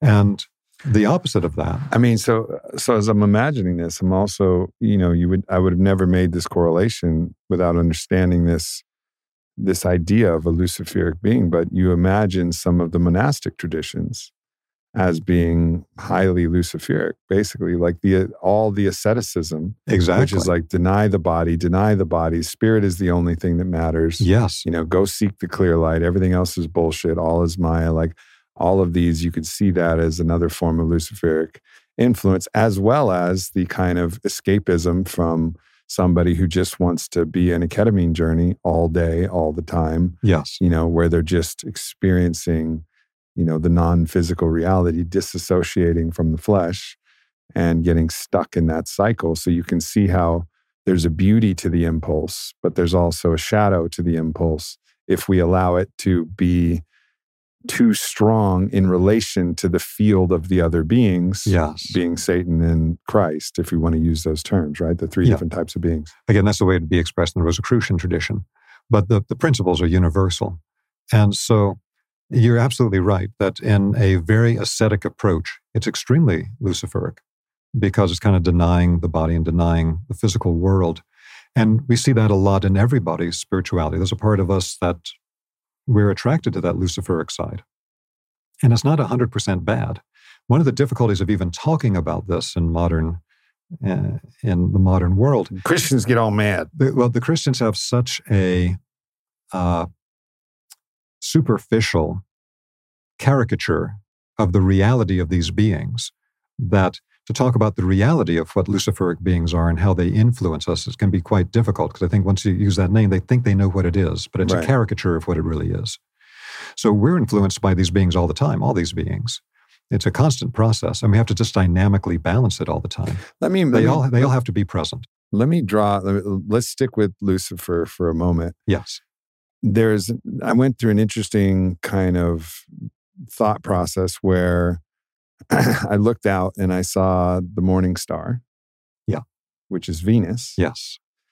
Which the morning star is also referred to as Lucifer. And so I made this correlation, Lucifer, morning star, Venus, and then the demonization of sexuality, which a lot of people have Venus, which stands for Eros, basically. It's Aphrodite. Yes. And it's like, this is just the biggest fucking hoax that's ever been pulled. But I can also see that potentially there was a deeper truth in if someone was completely lost in the light that's available from Eros alone, so then they could become this kind of like hedonistic, orgiastic, in a way like bacchanal, like the Luciferic impulse to actually transcend and just merge with the light through the vehicle of sexuality could also be Luciferic. Yes, absolutely. Because if you had pure Eros with no agape, without universal love to go with the Eros, it could become unbalanced. Right. And so this is all a principle of balance. So everything is always as a divine principle. You have two extremes, and then you have the perfect balance in the center. So the Luciferic aspect is pulling us towards spirituality. But if it becomes too extreme and unbalanced, it can become illusory forms of spirituality or addictive forms of living, or things that pull us away from taking full advantage of physical incarnation and the nitty-gritty of physical life. The opposite side to that is going to be the forces that are actually involved, like they talked about with the Gnostics, with the demiurge, with the process of crystallizing the higher energy patterns and consciousness patterns from the Godhead into physical reality, to literally make the physical plane. And again, that's how the demiurge was understood. But long before Gnostic Christianity, we had the Zoroastrian tradition.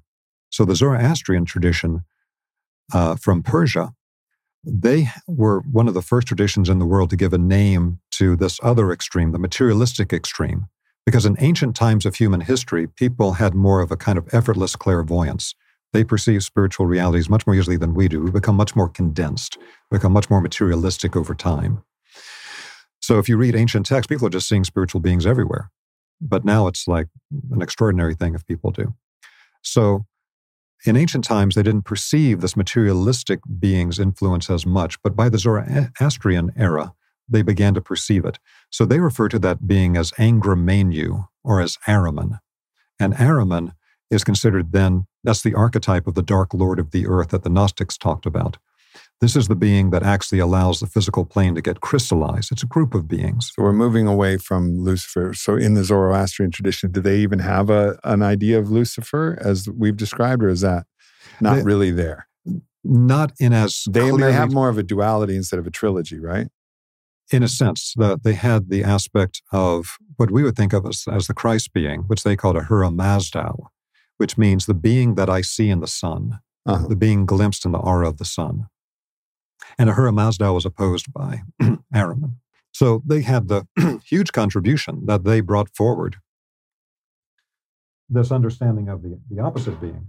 But part of that is they didn't focus as much on the Luciferic side, because now we're bringing this new knowledge about this being, which hadn't been as present before. And so they talked about the Dark Lord of the Earth, Ahriman. And then as the Zoroastrian tradition in time period moved into some of the Egyptian mysteries, then this being was referred to as Set. Now, they understood that the pharaoh, the initiate, had to have their power activated or had to have certain dispensations from Set. So you'll see these images from ancient Egypt where Set, like on one side, Horus on the other side, they're like doing things to the energy field of the pharaoh or an initiate. So Set has to be involved with that, because this is a being that's involved with living on the physical earth and the powers of the physical earth. So they never had a thing of like, we're just going to get rid of Set. You couldn't do that. It's an essential part of this world. But he is an opposition being. Again, he did dismember Osiris, and he is a being that is an opposition, because if we were to give ourselves completely over to the Set impulse, we would be completely materialistic. We would lose all spiritual understanding, all spiritual perception. Our spiritual path would decay into something that would be fairly horrific. And even in the myth of Osiris, he cuts them into 12 pieces or whatever, which is basically 14, I think. Yeah, 14. Yeah, and the idea of that is what the material world does. Is it takes the light, the light of source, and it cuts it into a bunch of different pieces. And then they couldn't find the phallus, and that becomes part of what Isis kept it for a little while. Yes, was playing around with it. That's my theory. But we have to understand that in the Egyptian the first tradition, dildo was Osiris's etheric cock. For the Egyptian tradition, they would show very plainly, a pharaoh or an initiate with an erection. They wouldn't show that in the Catholic Church, but that was like a basic thing in ancient Egypt. And because same with Greek and Roman tradition. Yeah, right? There's a power principle. And so what it shows is that Set can take away your power if you were to have too much of that influence. Mm-hmm. As you become completely materialistic, you'd lose your spiritual power. And so it's a bit of an opposition being, but not one that you got rid of, because it has a place here, and you have to even be empowered by that being, is the way they looked at it. So when Moses led the Hebrews out of Egypt, and of course Moses was an initiate in the Egyptian temples, mm-hmm. he knew their practices. The concept of Set became in Hebrew Ha-Satan, meaning the adversary. And Ha-Satan became simplified to Satan in the later Christian tradition. Right. So Satan is that being of complete materialism. And what happened is because they tried to take the deeper teachings away from the public, and you have to go through the Catholic Church and things to access any spiritual knowledge or to connect to spirit, is they lost the differentiation for the public between Lucifer and Ahriman. And so they started talking about them like they're just the devil, like they're the opposition being. And they turned it into a simple polarity between Christ and the devil. The problem is, anytime you do that, you're going to create terrible destruction in people's understanding and in social processes on the earth, because it's always the true principle is like what the Tibetans teach about the middle way, the middle path. Even in the Jewish Kabbalah, on the tree of life, there's the two side pillars. One is Luciferic, one is Ahrimanic. And then the middle pillar is only one that goes all the way up to Keter at the top and all the way down to Malkuth at the bottom. Yeah. It's the only one that goes all the way up, all the way to heaven and earth. That's the principle of the perfect balance between extremes. So we can't get rid of the extremes. What we do is we constantly dynamically balance those extremes. That's the path to health. You can't be too hot or too cold. You can't eat too much or too little. So it's a matter of the Tibetan middle path. Mm-hmm. And so when you reduce it to, in this case, Christ versus the devil, then anything you don't like in society is going to be of the devil. You don't like sexuality? Well, sexuality is from the devil. You can only have sex in the missionary position if you're going to have children or whatever. Everything gets put in that way. And then people start thinking subconsciously, whenever you've got two polarities, rather than both being essential and equally good and having to come into the right balance, they start thinking one is good and one is bad. Mm-hmm. Liberal or conservative, one is good, one is bad. Male or female, one is good, one is bad. And this leads to destruction. Yeah, it's a nightmare for the actual healthy structuring of our consciousness to have these polarities and these different energies with the value proposition of good and bad put in them, rather than necessary components of a healthy system. Yes. Of the yin and the yang, of this, balanced polarity that requires both to exist. But when you put the value proposition of good and bad, it actually corrupts the mind in a way that you can no longer see the truth. Which is, and again, to go back to, a Buddhist teaching from John Churchill I had on the podcast, he talked about the highest realization as being the place where the demon and the Buddha meet. Yes.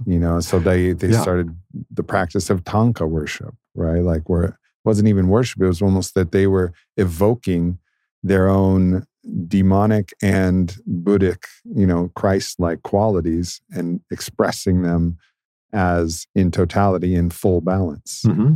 You know, Yes. and like that was actually what the higher initiates were actually attempting to do. Yes. So it was understood in the initiation traditions that we're constantly being influenced by the Luciferic beings that help pull us towards spirituality, but we can't give ourselves completely over to them or things will get very unbalanced, and that we're constantly being and influenced. it's a slippery slope into the shiny materialist spirituality, like the Yes. escapist spirituality, Mark Gaffney would call pseudo-eros, like these like the false light almost. Yes. Here's a glimpse of it. Yes. Take a little more of this drug. Take a little, shoot Yes. up this heroin. Take this, take this thing. Like you'll experience it.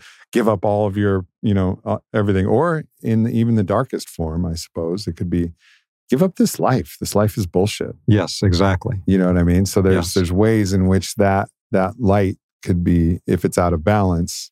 Absolutely. Again, so really, it seems that the Rosicrucians had, in some ways, even an evolution of the Zoroastrian, which was important because it created Mhm. things in balance and Yes. the necessity of the tension between the balance, Yes. which was also the Buddhist kind of concept of the tension between the balance, and Yes. also the Hindu Shiva Shakti. There's a lot of balance of a duality, but then adding the Trinity seems like it's even a more interesting and complex way to understand and structure our consciousness if our goal is balance.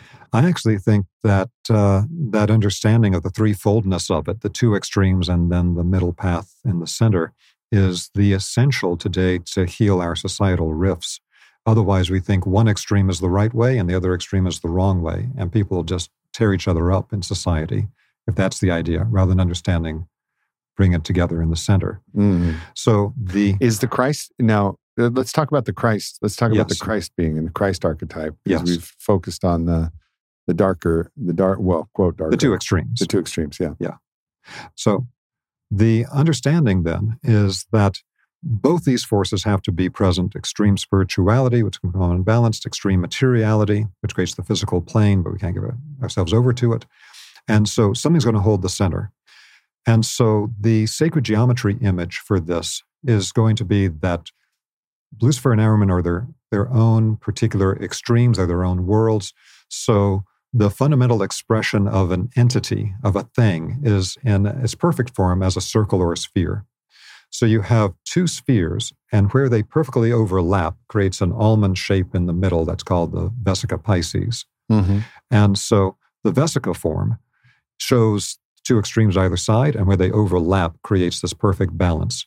So in the Masonic-built temples in Europe, you will see above the entryway into the cathedral the Christ inside of the Vesica. They don't show you the other two circles, but they'll show you that Christ is holding the center in the Vesica. But sometimes you'll see things like the Buddha in the center of a Vesica in the Eastern traditions. So whatever their being is, of a being that has spiritual wisdom or balance and knows how to balance these forces, that's what's held in the Vesica in the sacred geometry form.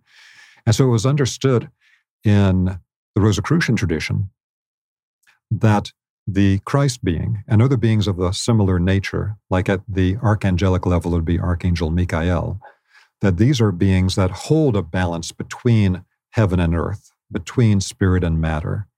And they can help us to unify these two things in a healthy way. Mm-hmm. And that's the foundation of mental health, emotional health, physical health, having a life on earth that leads to a great outcome or not.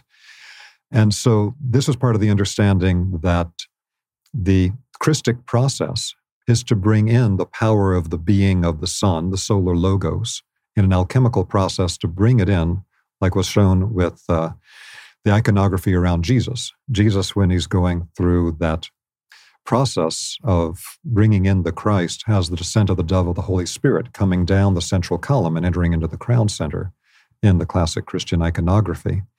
And so this is turning ourselves into a grail cup, allowing a being of a higher level that holds the balance to enter into us.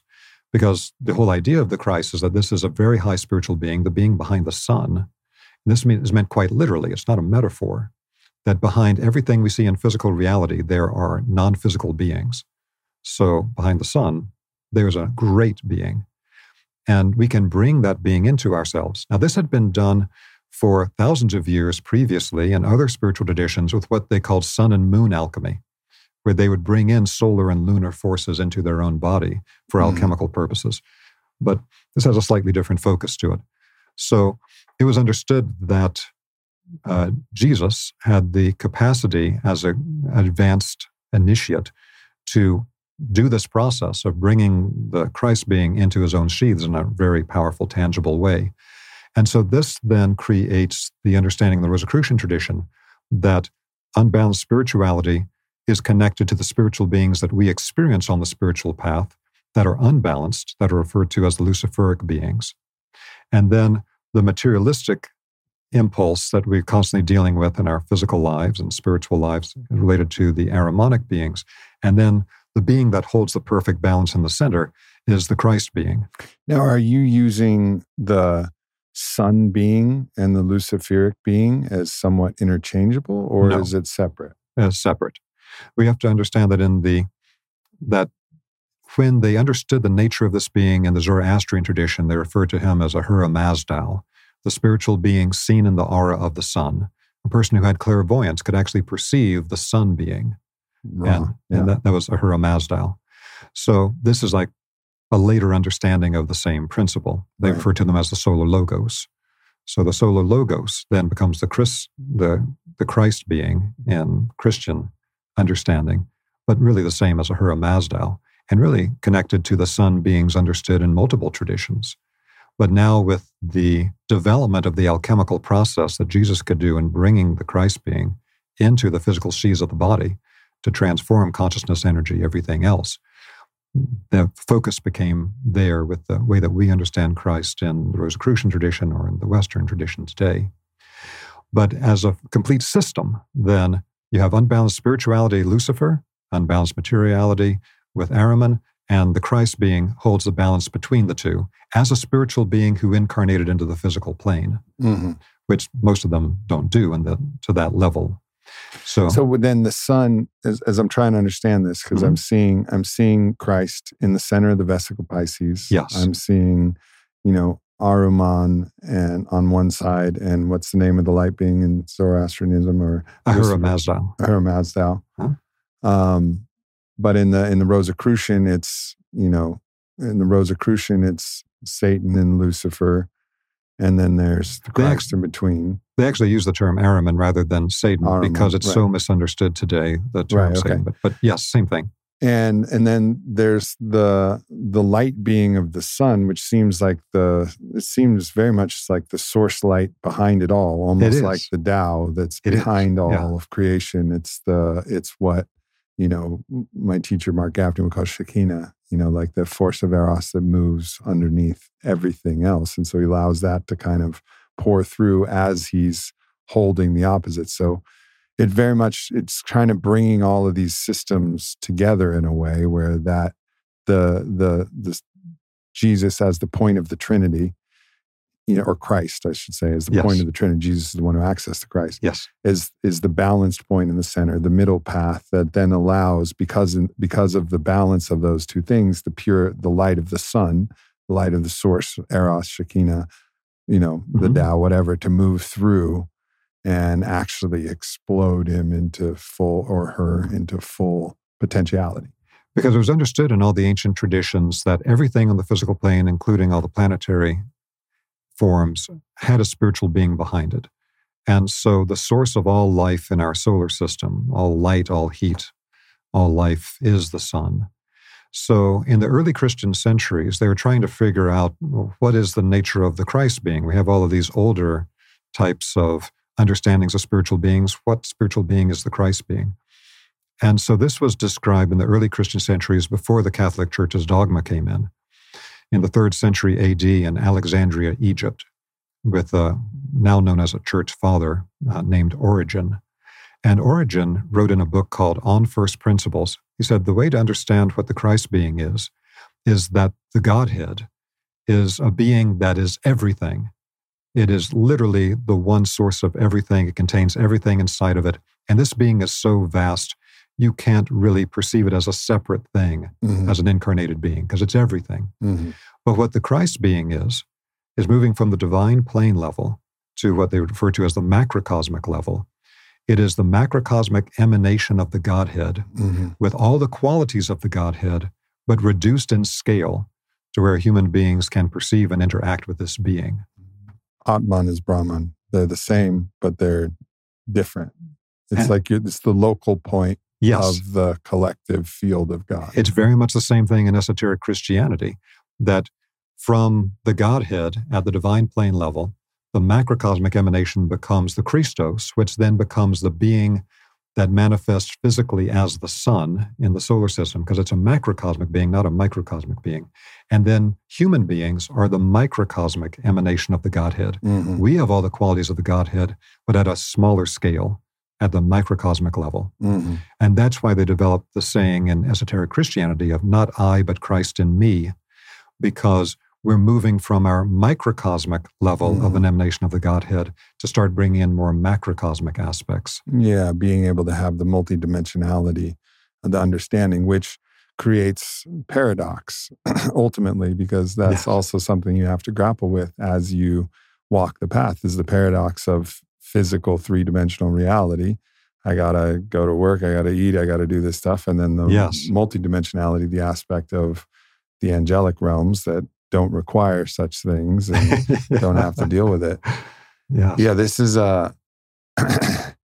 one of the things that's coming to mind is it seems as if actually with this understanding that we've explained today of the Luciferic beings, I think a lot of people associate Christ with actually what the Luciferic impulse is, which is like nothing matters but the light. And that's not what this model is saying about the Christ, because it's also held in balance by Ahriman. Yes. Like ultimately, right? Like so it's the combination of both. So it's not like form is ridiculous, just go to the next life already, be good so you get there. But actually, so there's been this interesting move where actually the way that Christ has been taught is taught as Lucifer in a way. This becomes a challenge in modern spirituality because without a clear understanding of the two polarities of the Luciferic and Ahrimanic, what happens is then people associate any being connected to light as being a Christic or a good, quote unquote, being. And in our cases, good would be balanced. And that's not the way it is. We can be approached by all types of great beings of light that don't have a balanced energy to them, that may be giving us counsel that is illusory and is not real. Because again, the blinding light blinds as surely as the complete darkness. And so it needs to be understood that we're, all of us, affected by the Luciferic and Ahrimanic beings at all times.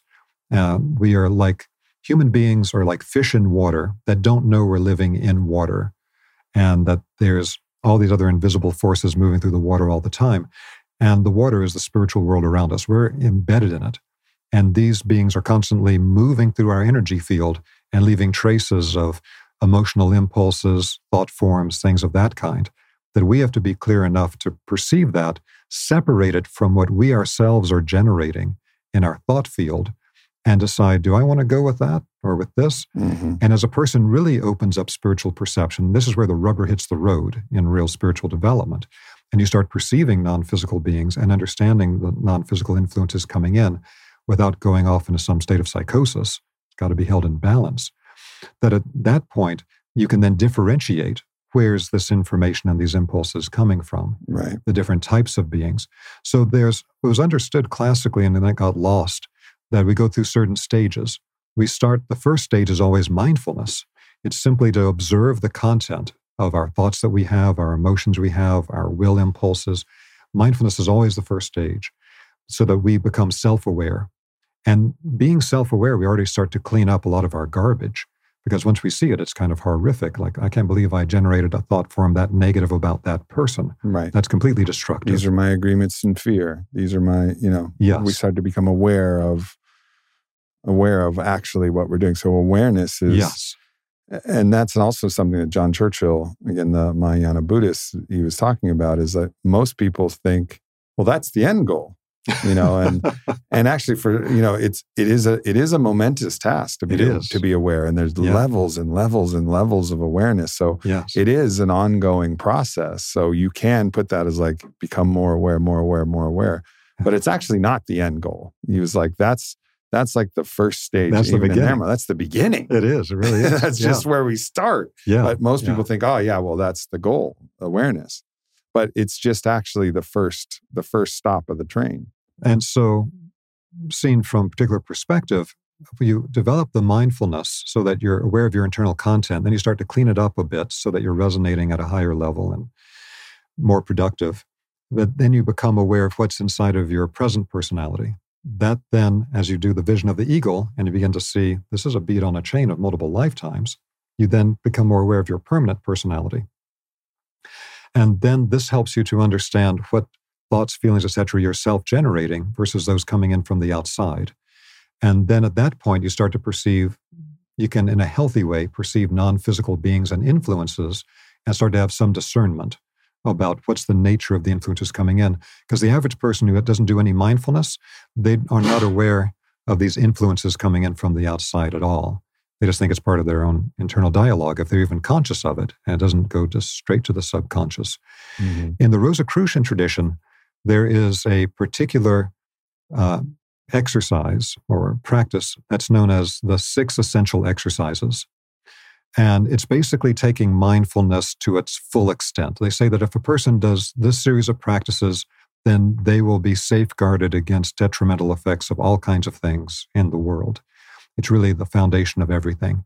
So the first 3 practices are to observe the content in your thoughts, your feelings, and your actions, and then to illuminate what it is so that you can direct your thoughts, feelings, and actions in the best way possible. So first you observe what's there without trying to change it. Just see what you're actually generating, and then you're consciously choosing the higher level thought forms, the higher level emotions, the higher level actions in the world in a fully conscious way. So it's mindfulness taken to a full extent.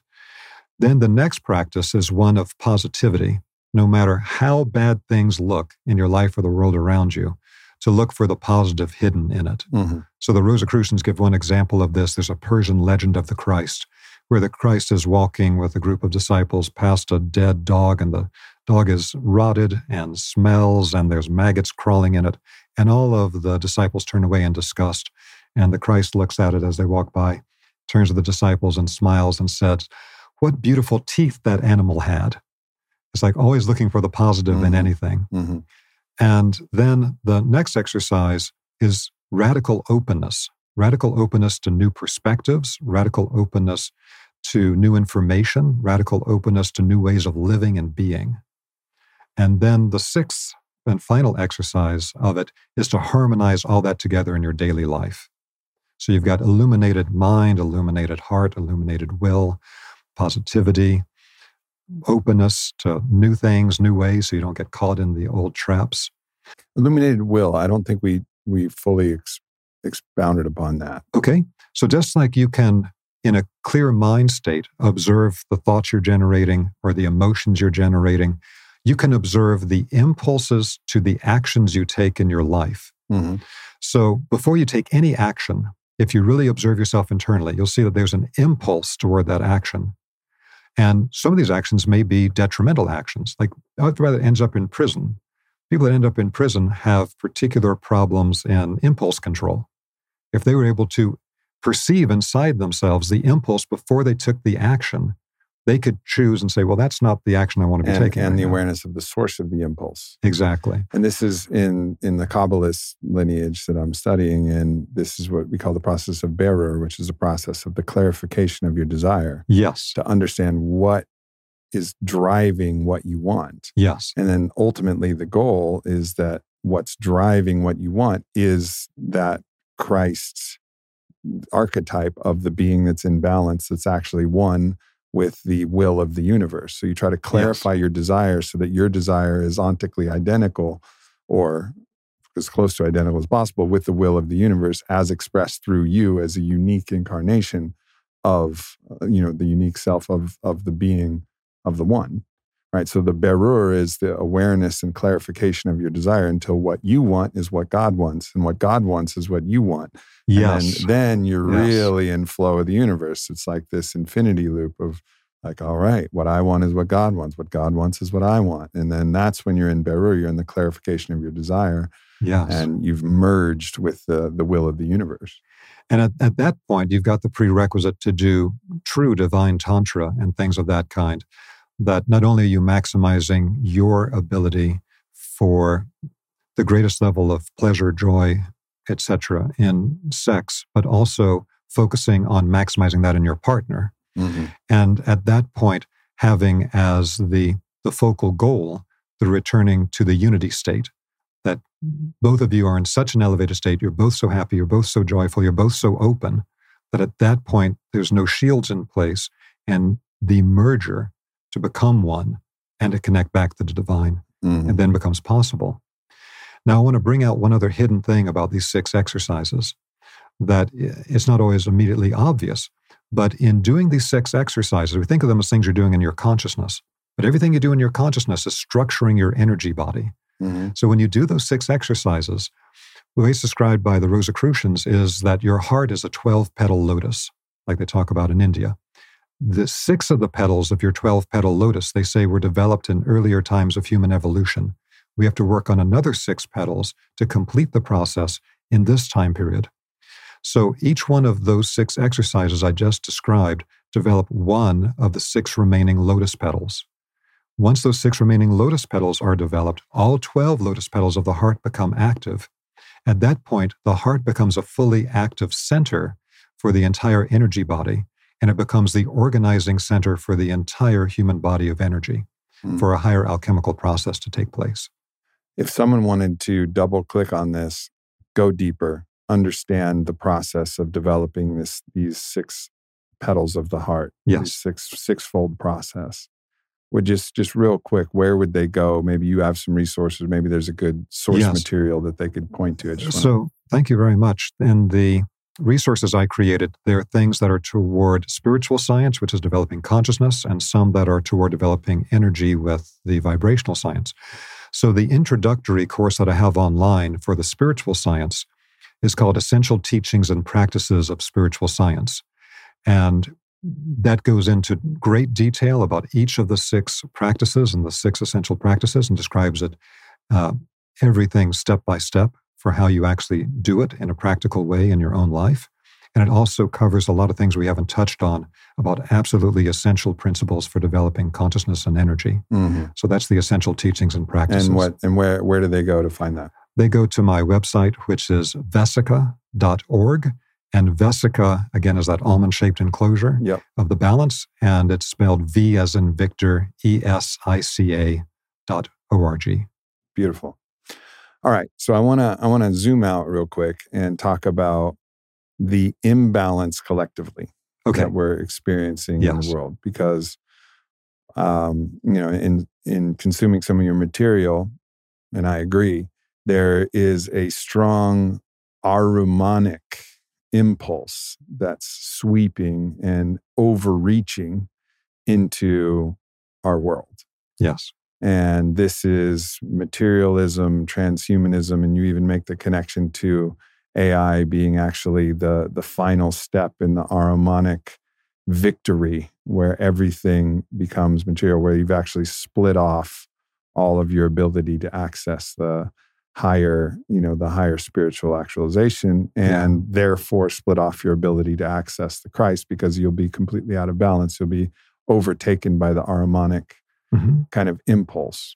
Yeah. So talk about like this principle applied not to the individual, but to the collective, and like where you see it showing up. And then the correlation to what people see and ascribe to these ideas of like, is there actually a satanic, we usually use the word satanic, not many people use the word Ahrimanic. Sure. But is there a satanic undercurrent, and is this Ahrimanic being underpinning this? And is there a structure behind it? Like, what's happening here in the collective? So the difficulty of discussing this, just like with discussing Lucifer and Ahriman to begin with, is that people associate certain things with the concepts rather than the dynamic reality of what these beings actually are. And so when we say something like, is there really a satanic force involved with this? The short answer is yes. But again, the difficulty of discussing it is the way that people have such a sensationalized view of it and are often very reactive in their approach to it. They've been programmed with all kinds of things about this. Either it really exists, like in fundamentalist Christianity, and it's behind everything, or it doesn't exist, and that's like a fear thought form you should get over. It's hard to talk about it in a realistic way. But there's definitely, these influences of the Luciferic and Ahrimanic are very, very strong at all times on a mass societal level, as well as on a personal level. It's just a matter of microcosm and macrocosm in this form, between the personal and the societal. So we can see that, for example, in the 1960s, American culture was quite Ahrimanic in many ways. And as a counter impulse, you then had the counterculture in the 60s form. And that was Luciferic. And it could have become very Christic, but it became Luciferic because there wasn't a clear understanding of the balance between the polarities. What happens time and time again in society is because we have this simplistic good versus evil polarity idea. Is like, this extreme must be good because that extreme is bad, rather than understanding both extremes are unbalanced and you got to go to the center. So then looking historically, we're coming out of the World War II. It was about, can we make how many bullets and bombs and science and technology? And then we have the boomer, Can you buy everything and have a perfect you can get a physical house, life? you can have a, white picket fence. You can have all of these different things. We got new food sources that are coming out. We got everything is material. So that's Ahrimanic in its nature. Yep. And then people are like, fuck this. There's something else here. And then they go swing too far on the pendulum the other side and they get Luciferic, which is just, chasing that bliss, chasing that light at the expense of what's happening in the physical world. So what we have to do now, particularly with the psychotropic renaissance that we're in right now, is make sure we don't have happen what happened in the 60s. I mean, we got to learn from history or we're going to repeat it every time. Yeah. And so, if you look at something like what Timothy Leary told people, and he influenced a lot of people with this, he said, with the psychotropics in the 60s, you need to turn on, tune in, and drop out. And well, to turn on and tune in is fantastic. But once you put in the drop out, now you're going to a Luciferic thing. I'm not going to activate myself to go to the center and balance the Ahrimanic aspect of the society. I'm just going to drop out. That's a purely Luciferic part of it. Well, so when people don't have discernment, the thing we have to develop at a societal level is discernment. And understand that it's always a matter of finding a center between two unbalanced polarities. With every social question, everything that we're doing, everything in our personal lives, it's always the balance point, the radical center between two extremes. Because we don't want the psychotropic renaissance right now to turn into this dropout thing, which could easily happen. Because it can also happen that we become extremely self-absorbed, that my internal process is so fascinating as I'm working through all of my old stuff and I'm developing these new siddhas and powers and abilities and seeing these things. We have to be careful of what was discussed in the past. And this is really at a societal level as well as individual. There are certain challenges that occur on the path of spiritual development.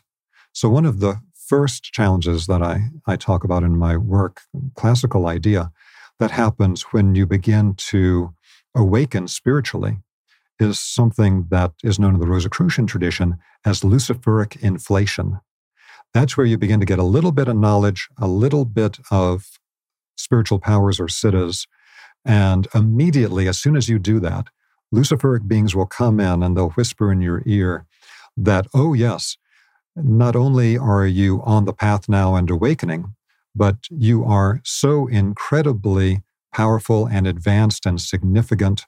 And they'll start telling you all these things about you're the reincarnation of the most advanced people in human history, and you're this great avatar, and all these things about how you're better than other people and you're more advanced than other people and you're incredibly significant.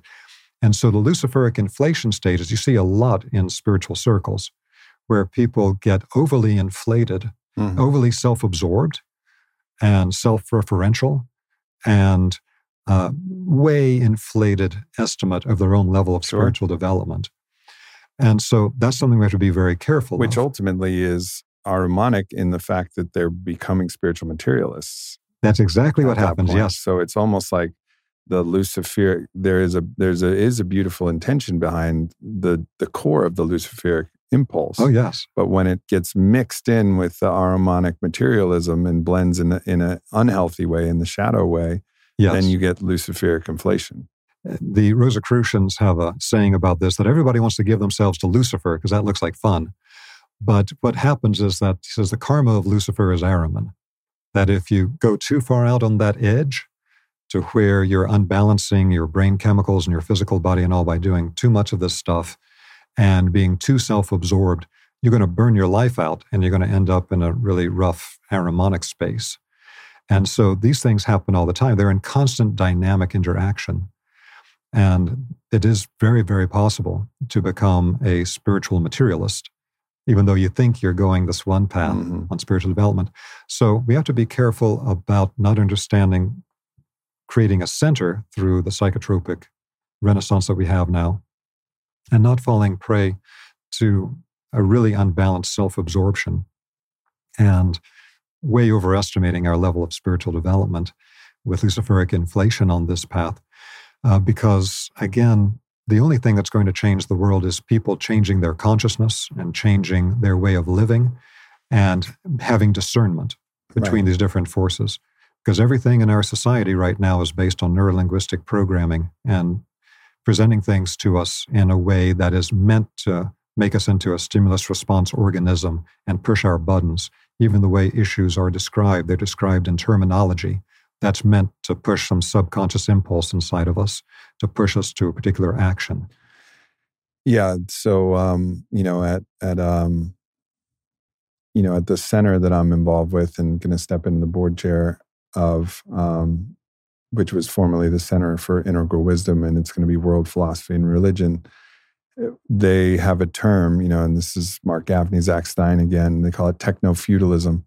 And it's this idea of like the Skinner Penland, kind of idea of complete control of people's actions, which we're really seeing play out in social media because we're being rewarded and coerced subtly in all of these different ways. And you make a not so veiled implication that there's, if you were going to claim an incarnation of that impulse, you'd look at somebody like Zuckerberg who's behind Meta, right? Like I saw that in the video of like, all right, this is the control impulse, which you link to the Ahrimanic impulse, which is basically to control all aspects of being. So explain that a little bit more of what I saw. So what always happens is that there's going to become certain organizations, certain focal points for any societal impulse. And so you see who gets the most rewarded by Ahriman in the sense of mammon. They get power, they get money, they get all these things. And so that's what we're seeing with the tremendous amount of censorship with what can be talked about in social media today. And it's even worse in Europe than it is in North America. What's happening now there, where all of the social media outlets have to agree to the rules against misinformation from the European Union. And they're saying they're going to take down Twitter because Twitter didn't agree to sign on to their Elon's like, fuck that. Yeah. Good luck taking down Twitter. We have to look at what the organizational centers are there. And it's going to keep shifting. What was the power centers 100 years ago are not exactly the same as what they are now. It's going to keep dynamically evolving. So this is where we really need to develop discernment. So I don't like to focus too much on any one particular organization or any one particular person, because the people can change. People may be working some really destructive things at one time, and then they have an enlightenment experience, and they try to change it. Redemption is part of the source code, right? It's always possible. So part of the thing for me is I always try to live life without enemies. Like no man is my enemy. No person is my enemy. Any person that I have a conflict with, and hopefully we can both get more enlightened and work ourselves out of it, Even organizations, hopefully, can be adapted. In a way, the only enemy is imbalance. Exactly. But we have to see where those imbalances are for what we want to support or not support, and find the ways, because there's probably never been a time in human history that we didn't live in a coercive system. The system always tries to reward you for doing what they want, and they punish you if you don't. Whether that punishment is being banned from social media or demonetization or whatever, it's very, very real. And so if we can understand this in the larger context, and again, it comes back to the very simple thing of look at the two extremes and find the center. But if we lose freedom of speech, which we're quickly moving toward, then it's going to be a lot harder, because we have to see that if we understand the development of modern technology from a spiritual perspective, what's really happened here is something where we now have the ability to almost instantaneously transfer ideas across the planet.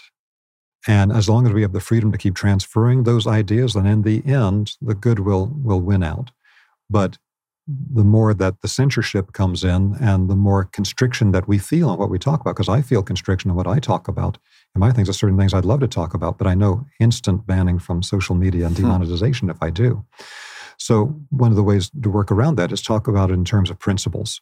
These are the key principles. Here's the things we can work on in our own lives. Mm-hmm. Here are the things we can work towards societally, that we can reward the activity for societally and help support the people who are doing it. So if we see a particular organization or a leader of it is not kowtowing to a censorship regime, that's somebody we should support. And this is a very simple principle. Yeah, I agree.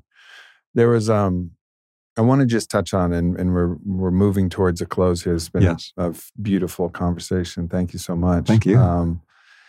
There's this idea of the Masons. Yes. And you actually referred to some symbology in the kind of Masonic tradition of using stars. And you pointed to a bunch of different stars in different corporation logos and different things, which was this kind of identification of like, all right, we're part of the same team here, as this kind of like a symbolism. So in some ways, I think of Masons, like one part of my mind is like, man, it's like my fraternity. You know, I was a Kappa Sigma, and it was cool, and we did some stuff, but really we just kind of got together and we had some drinks, and like, whatever. You know, you go to the lodge, you smoke a cigar with the boys, you do a few different, you know, kind of flaccid occult rituals that don't really have much power.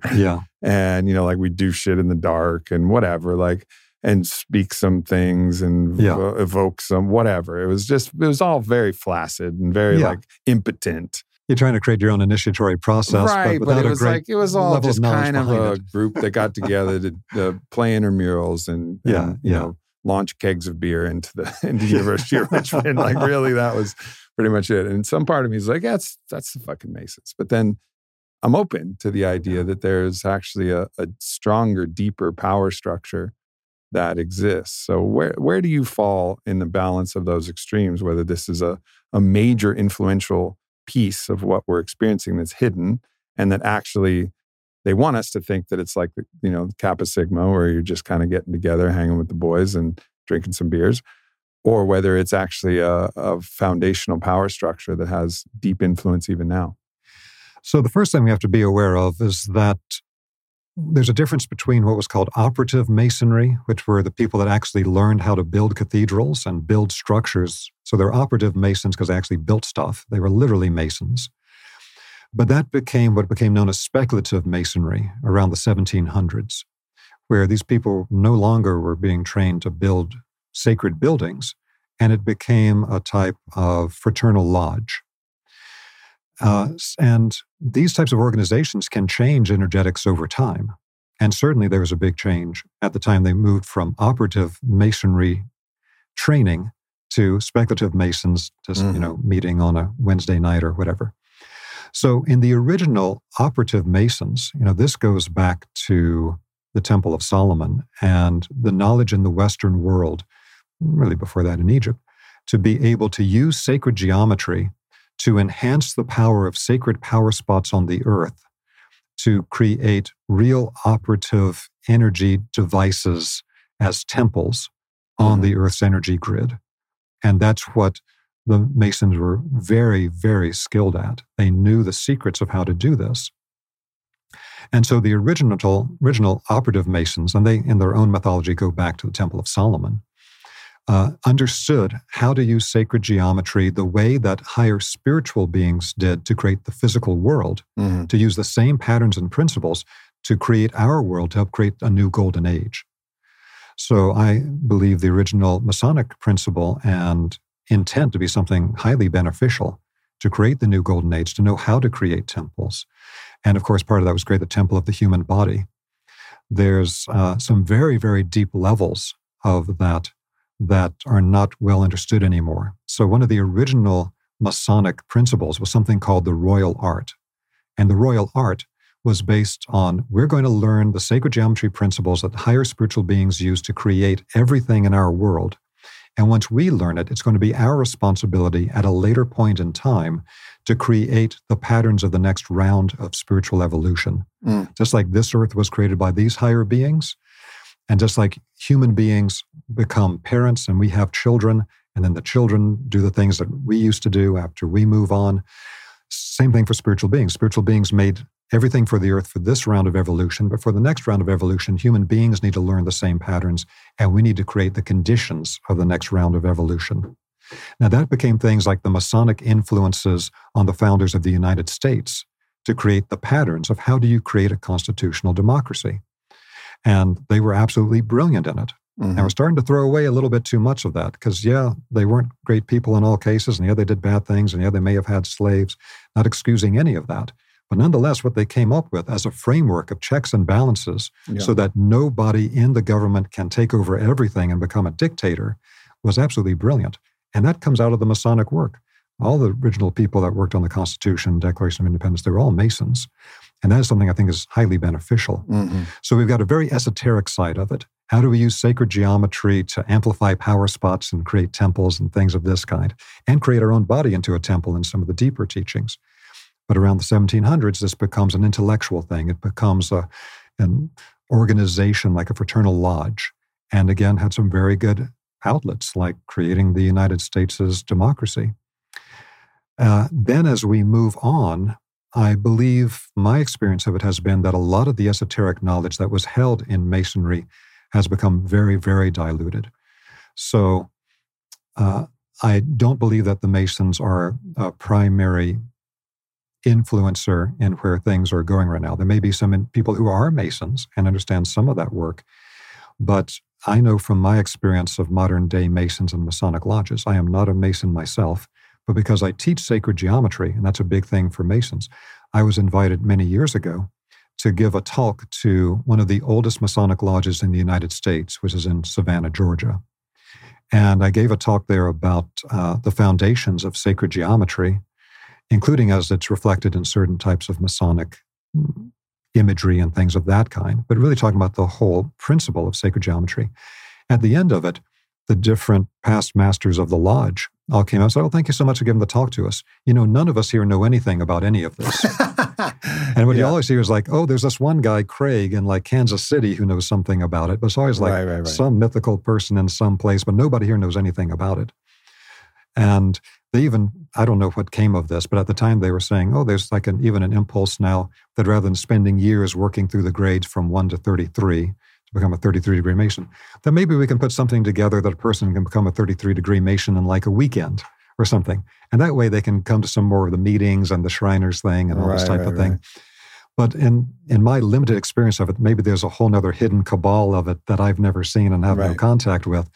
But the average Masonic lodge, it's more of a fraternal lodge, and there are very small number of people there that know anything about the real esoteric background of this.